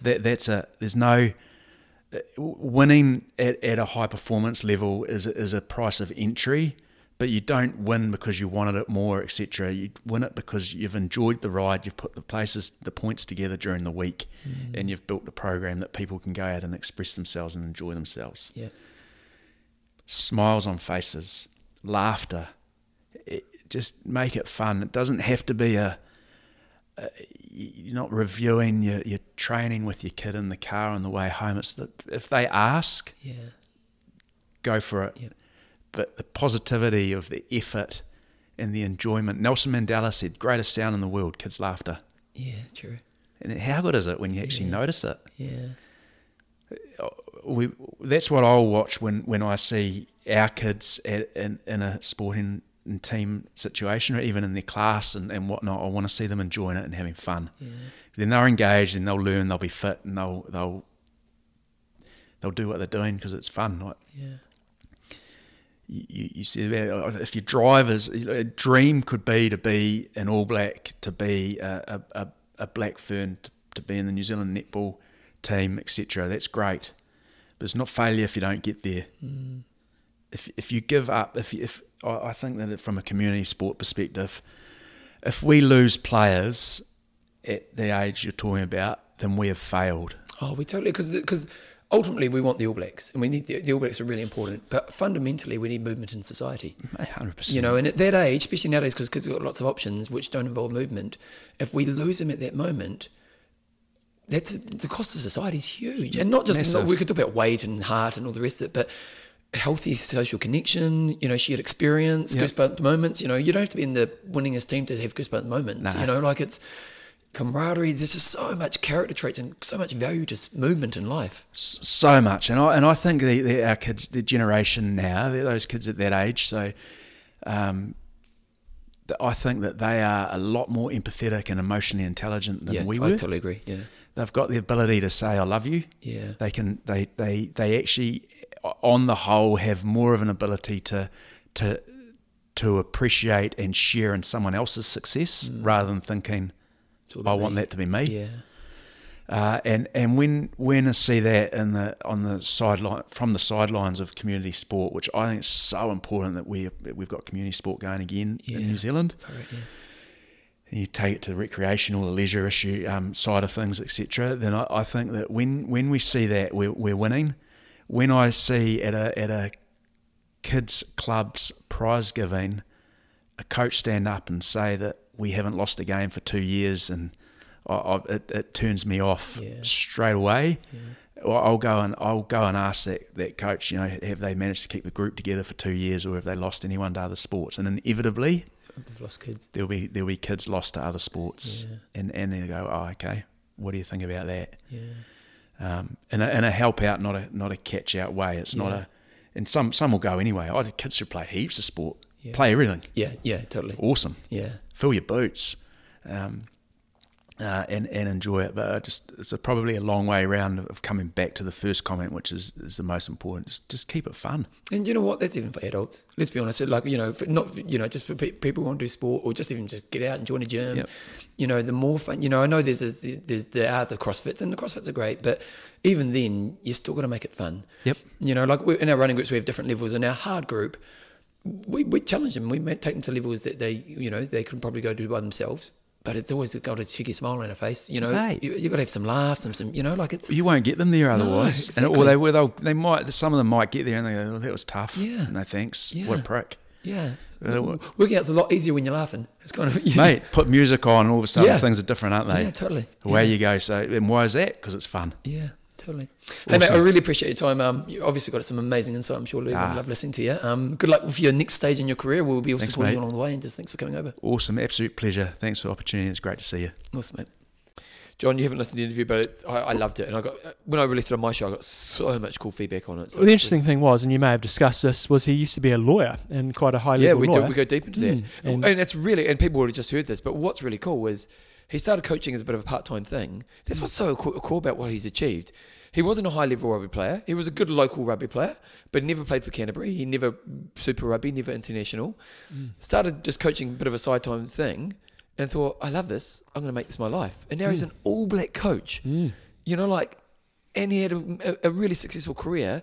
And we talked, obviously people have just listened to this, but that's awesome. Yeah. Because so many people sit on the sidelines in life and go, I wish I had the life I want. And he's an example of I'm going to create the life I want. And to me, that's so inspirational. So. And a life, a position where you haven't got a lot of control over your future. Yeah. I mean, to a certain extent you have, but then you're at the, you can get chopped pretty quickly. So quite a bit of risk involved. Yeah, far out, yeah. Okay, John, let's go website of the week. And good old Guy Whitby sent through this one, and it is www.try.caf. So it's one of those kind of URLs that has the word at the end. Try.caf, and it's a solution to John's problems. Well, it's similar to some of the other websites that I use. So there was one called Obs Try that I used, and then there's another one. What is the other one? It's like endurance-data or something like that. And this one, this is a good one. I'm definitely saying it's a good one. That's why I brought it up. Try.cafe. So you can just plug in an athlete. Why don't we even plug in you, Bevan? Oh, really? Do you think I'll come up? Yeah. Here we go. This would be very good if it's got me, because it's been a long... Bevan Isles, plug it in, and it's pulled up your Ironman New Zealand results from 2003 and 2005. Wow, there you go. How did I go? So in 2003, you swam 103, 543, and a 403. That run must have hurt. That was a shocker. 10:59. That was my first Ironman. Yeah, 10:59.10. You broke the 11-hour barrier though. And I worked hard to get there, John. I was dying. Came back in 2005, and that was the year that we both did Blew it, I up. think. But no, you did a 58 swim, 5:07 on the bike, and 3:08 on the run for a 9:19.37. Yeah, it's all right. I'm sure that was the year I did it as well. Yeah, I was pretty solid. happy with my run that day. My bike was probably a bit That was slow. back in the day when you're in the 25 to 29 age group, and These days were the days, Sean John. Barnes was in there as well. Oh, Barnesy. 106, 608, and 333. How do I sort this by finish? It's got all the negative. I'm not sure. Some of the old results, like they've all got negative one. But anyway. Is that my age group? Where did I get my age group? Yeah, you got... Did I win my age group that year? Well, maybe Oh, they don't- I think you're 22nd overall by the look of it. Yeah, I think That's the thing. With some of these older results, it's they're not... They haven't got your place. But what I like about this, and the reason Bevan said this is a solution to my problems, I want somewhere where I can go and plug in a name of a pro and I can pull up their results. This does a great job of this with Ironman events. No, the year you and I did it was later. That was the year I won my age group. Right. So that was a good year for me. I was pretty happy with that. And then I think you and I did it a couple of years later, and I It was did like a 207 and we both blew up. and I did like a 130. You passed me on the bike and then passed I me passed you the on the run. But it was it was it a wasn't slow committed. pass. It was like, get me to the finish line. And it wasn't like I pass. was trying to compete with you. I was like, let him go. Yeah. It's been a pack bloody caught me. You and Axel and a whole bunch of others. And I was like, oh, screw this. Anyway, Hey, we weren't cheating. no, so you can plug in the name. It does a really good job. Goes back to 2003 for Bevan. Darren Leslie. Yeah, good old Darren Leslie. What does it do for me? How far back is it going to go? Goes back to 2005 for me, which is good. And then if I plug in someone like Cameron Brown was down in Christchurch the other day, running on my Sea to Sky course. Not that I own it or anything like that. So Cameron Brown's results go back to 2003 as well. So he must have whoever's doing this back to 2003 got all the Ironman results in there. But what it doesn't have is challenge and other events like that. So Torsten's like the only one that's got, I think, a definitive database of everybody. But you can't go onto Torsten's site and plug in a name and it comes up with it all. But this does a pretty good job. Very easy to find information. So good work. And that is try.caf or www.try.caf. I'll put a link to it in www.IamTalk.me.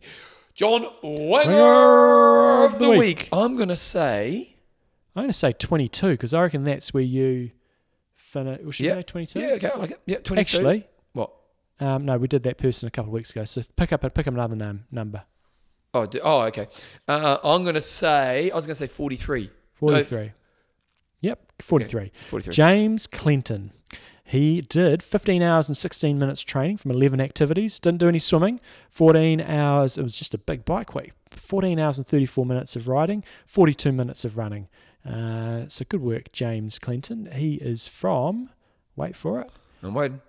Dan Shui, Taipei in Taiwan. Not a very Taiwanese name, but I've probably been there, John. I've been to Taiwan like 20 times. It's always fun to look at people's sort of their graph. It sort of shows you their monthly totals, and it's got a very much a reverse sort of periodization going on here.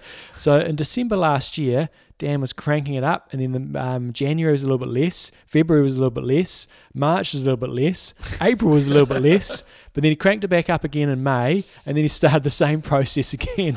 Each month was less and less and less, but still, he did 15 hours or so last week. That's pretty solid, so nice work. Biggest ride ever, 201 kilometres. Biggest climb, 2,822 metres. Jeez. Solid. That's way bigger than what I've ever done. Good work. That's pretty solid effort. Okay, John, let's go. Oh, who is it?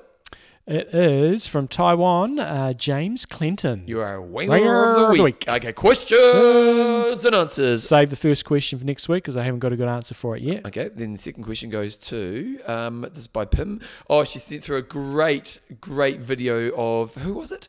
Someone having a disaster transition. Oh, I did watch this too, but I've forgotten, so I'm just pulling it up right now. It's not the Peter Reid one from Challenge Road. That is the best of all time. And Andreas Dreitz. It was at Challenge Davos where these guys did actually get to do the swim. Firstly, he ran all the way past the bikes. Secondly, he hasn't got his gloves on, and he's putting gloves on, doesn't it? Yeah, all the pros are just heading out. He's getting his gloves on. Sebastian Kienle's come in with his wetsuit. I think he's going to get out before him. And Kienle's putting a jacket on. He is. And it's obviously, like, think torrential rain kind of wet. Yeah. And Dreitz is still trying to put his gloves on. Yeah.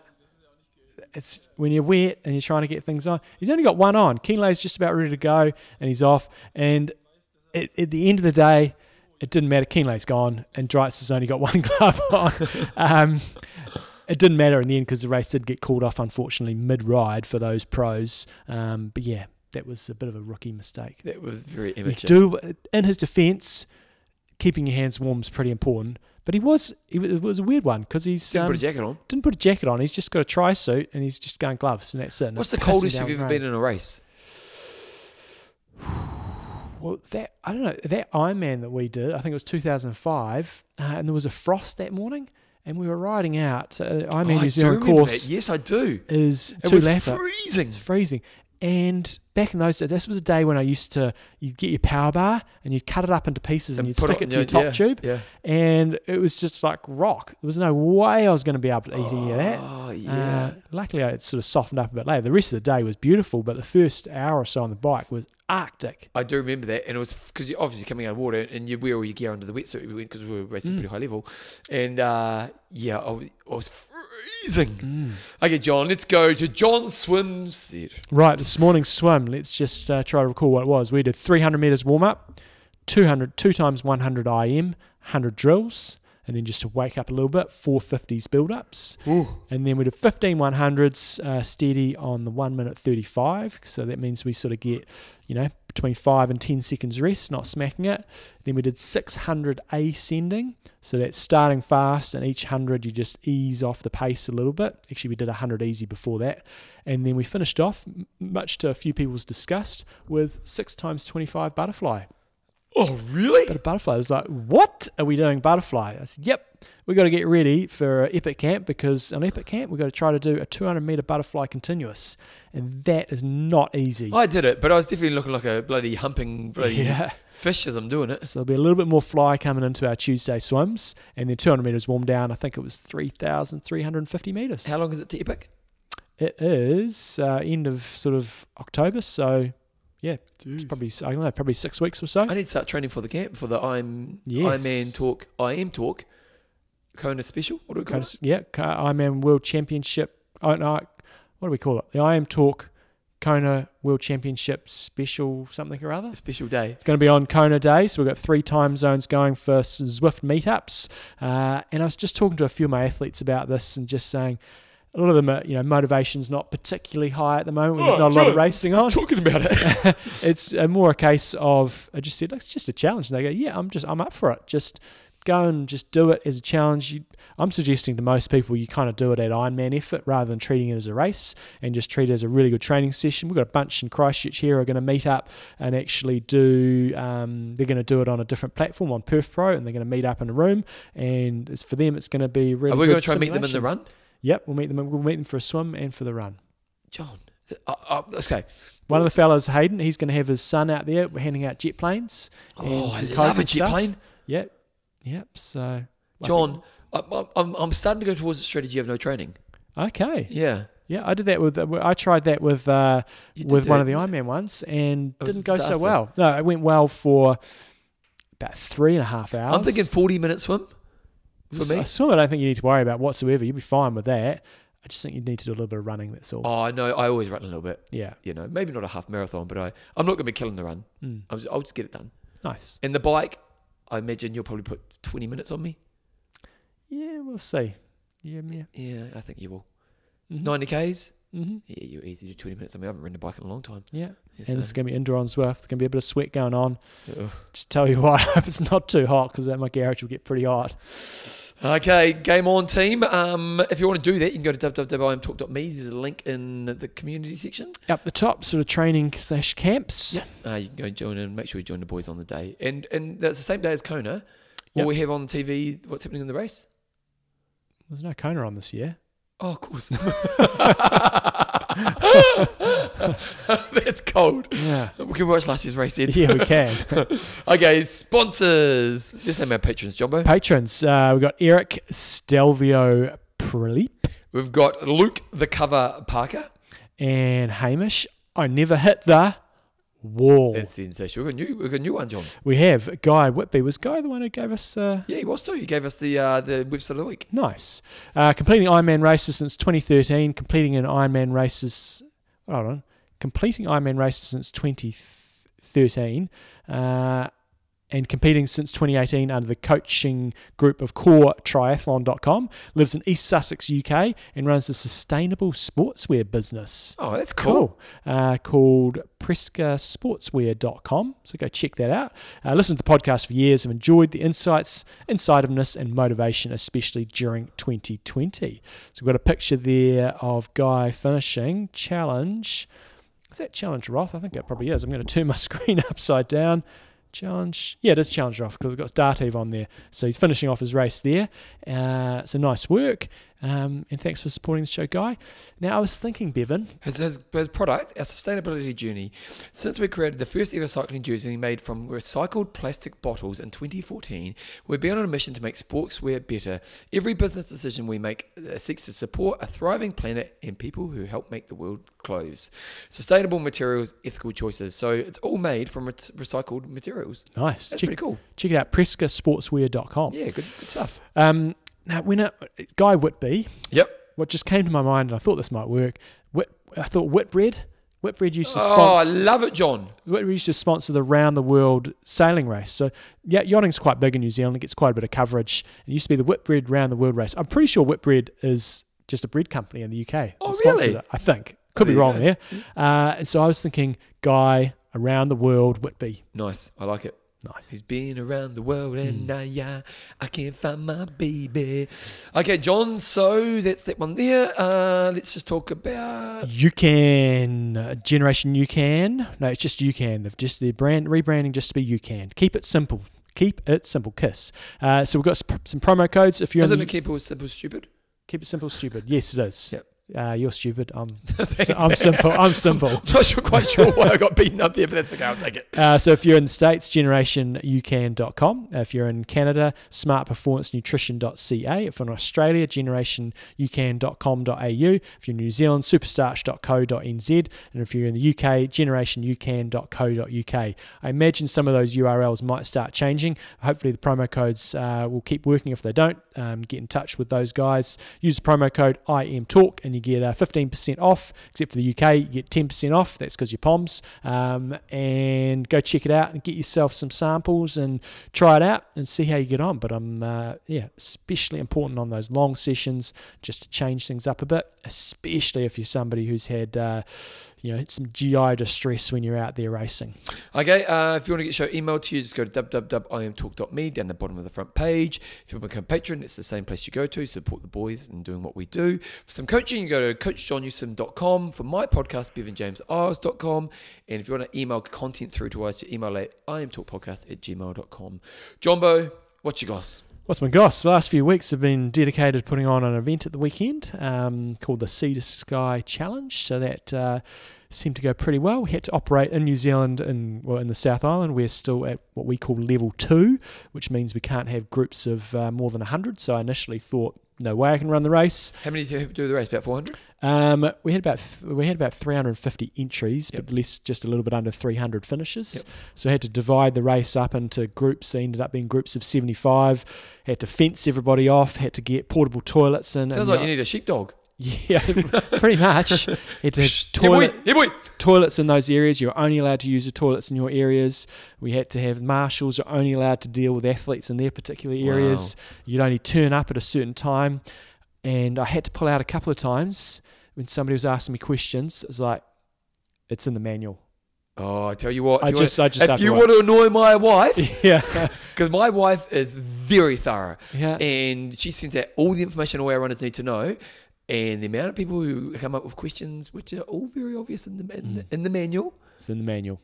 So I did have to pull that out twice, and just because I had enough. And when you said it, what did they say? They said, oh, it wasn't very clear. And I was like, yeah, it was. It was really clear.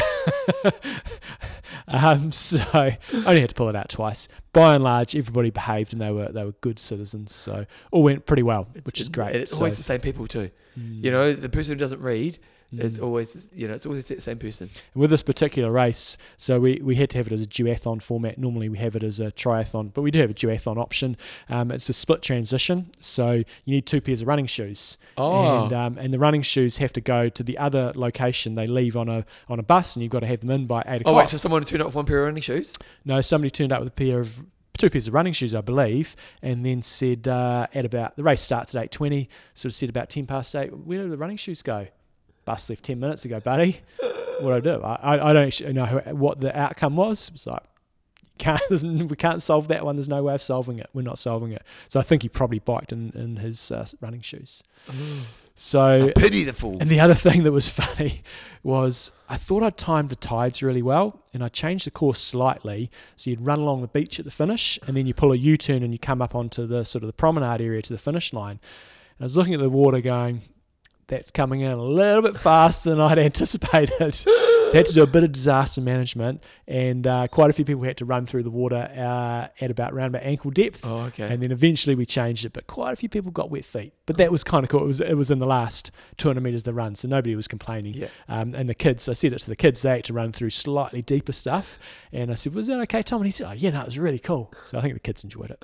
So that was my last 2 weeks, was basically getting that event off the ground, which was good. And Bevan, you've been on holiday. We went down to Tekapo in Queen. I went skiing for the first time, John. Nice. I went skiing once when I was about 12, or probably about 13, 14, first year of high school.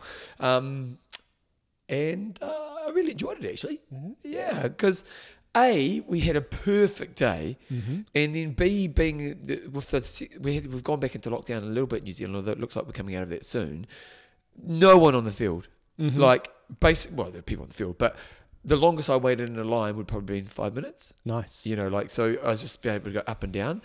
And luckily, I picked it up really quickly. I did the beginner slope, like 2 times it was too easy. Mm-hmm. Then I went to the mid-range slope. And then I went and got, as a part of my package, I got a lesson. And I turned up for the lesson, and it's group lessons. But my level, I was the only person there. Nice. So I got a one-on-one coaching lesson, which was really great. And then by lunchtime, we had lunch with the girls, because Jo and her sister went up. They said, do you want to try go up the top? I said, okay, I'll go up top. I shit myself the first time, because I knew in the beginner slope, not the mid-range slope. Yeah. The first part was quite steep, and then the second half was really easy, so I could bash out that second half. And I knew I needed to practice that first part because I thought that would be pretty similar to what the real slope would be like. So I did that a few times, and I think I'll be all right to do it after lunch. So I went up the first time, and oh my god, I'm sweating like a dog inside my bloody. It was a beautiful day, but I was sweating like crazy. Heart rate's pumping, but I managed to get down. And I thought the only way you're going to get better is keep doing it. So by the end of the day, I was actually able to ski down, or actually probably after about 3 or 4 runs, I was able to ski down the whole thing without falling over or stopping. So you did have a few falls. Not major ones, more kind of as you're turning, topple over. You start doing the splits in ways that could be quite dangerous. I never had a fast fall. Yeah. And I was definitely very kind of slopey coming up and down. But it's definitely something I was going, I'm not sure if I'm going to fall passionately in love with it, but it's definitely something I'd do more of, because the challenge of it's quite cool. Mm-hmm. Because for me, the challenge was turning of enough angle that you didn't go down too fast. So because I'm still a very beginner, but I could see why it's attractive, because we're in Coronet Peak. It's stunning, like absolutely beautiful. Good day, fun stuff. We should do the peak to peak challenge one year. That's where they ski down, don't they? It was supposed to be on last weekend, and it got canned. Is that at Coronet Peak? Yeah, no. It's so with this race, you ski at a field called Remarkables. You ski down the slopes, then you jump on a mountain bike to the bottom. Is that on the road? No, it's on the access road. Yep. Actually, that road's sealed now, so this is a pretty shit mountain bike actually. Yeah. And then somewhere towards the bottom, then you jump into a kayak. And you kayak up to Queenstown, and then you jump, then you run about, I think it might be about 10 Ks maximum, sorry, no more than that, and then you bike up to the other ski field on the other side is kind of the valley, so quite a cool race. Oh, really? So you do 2 bikes? You do a mountain bike and then you do an uphill bike. Oh. Yeah. So. Which, to be honest, even if I was an average skier, this isn't going to cost you much time, is it? No. But some of the guys, oh my God. No, the guys just going straight downhill. Yeah. What are you like? Are you a good skier? Yeah, reasonable. Yeah. Can you go straight downhill? Yeah, of course. Yep. Oh, of course. Of course. Did you ski as a kid? Yep. Okay, well, that's such an advantage, isn't it? Yeah. Do you love it? We don't go much anymore. So. But when you go, do you love it? It's good. Yeah, but I'm okay with just a couple of times a year these days. Yeah. A couple of times, it's fine. Have you skied overseas? No.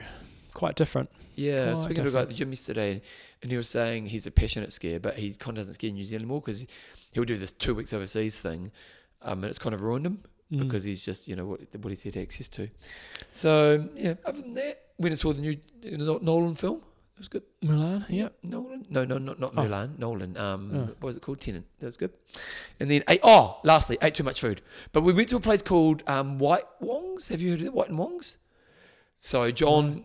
Because we've been watching a lot of MasterChef. Do you watch MasterChef? No. Oh, you'd love MasterChef. Yeah. Prioritise my times elsewhere. But yep, carry on. Well, what are you watching right now? I'm not really watching anything at the moment. Other than Tour de France. What are we watching? What was that? You carry on. I can't remember the name of the program. MasterChef is really good because MasterChef is it's a one reality show to me. Not that I watch much reality. It's a celebration of people trying to grow, and it's not that techie kind of crap. It's high level people trying to be really great at something in a really supportive, great environment. It's actually a really fun show. Joe's passionate about it. It's like one of my favourite shows, so I kind of tag along. But I've got hooked on this latest series. So now I've become a bit of a food connoisseur, John. You know, I know my food now. So we went to White and Wong's. It's probably mid-top end. We paid like $75 each for a meal, but it was kind of like a bit of degustation, but not small. Yeah. Oh my God, it was good, John. Yeah. If you're going down to Queenstown, spend the money, go to White and Wong's, get the Degustation-y type thing, yeah. I was so full with about 3 dishes to go. Oh, that's not good. I know, but John, I committed. Yeah, I bet you did. I committed big time. And we didn't even have dessert. Yeah. But it was just delivered on the food. Nice. It's a bit of a treat to that, isn't it? It is, yeah. Just to go cray-cray. So there we go. Anyway, John, let's wrap it up. So I'm going out into that wind, the biking in the wind. It's pretty windy, mate. You're going to get smashed. That's right. I'm Russ. I'm Endo. Train hard. Train smart. Kia kaha.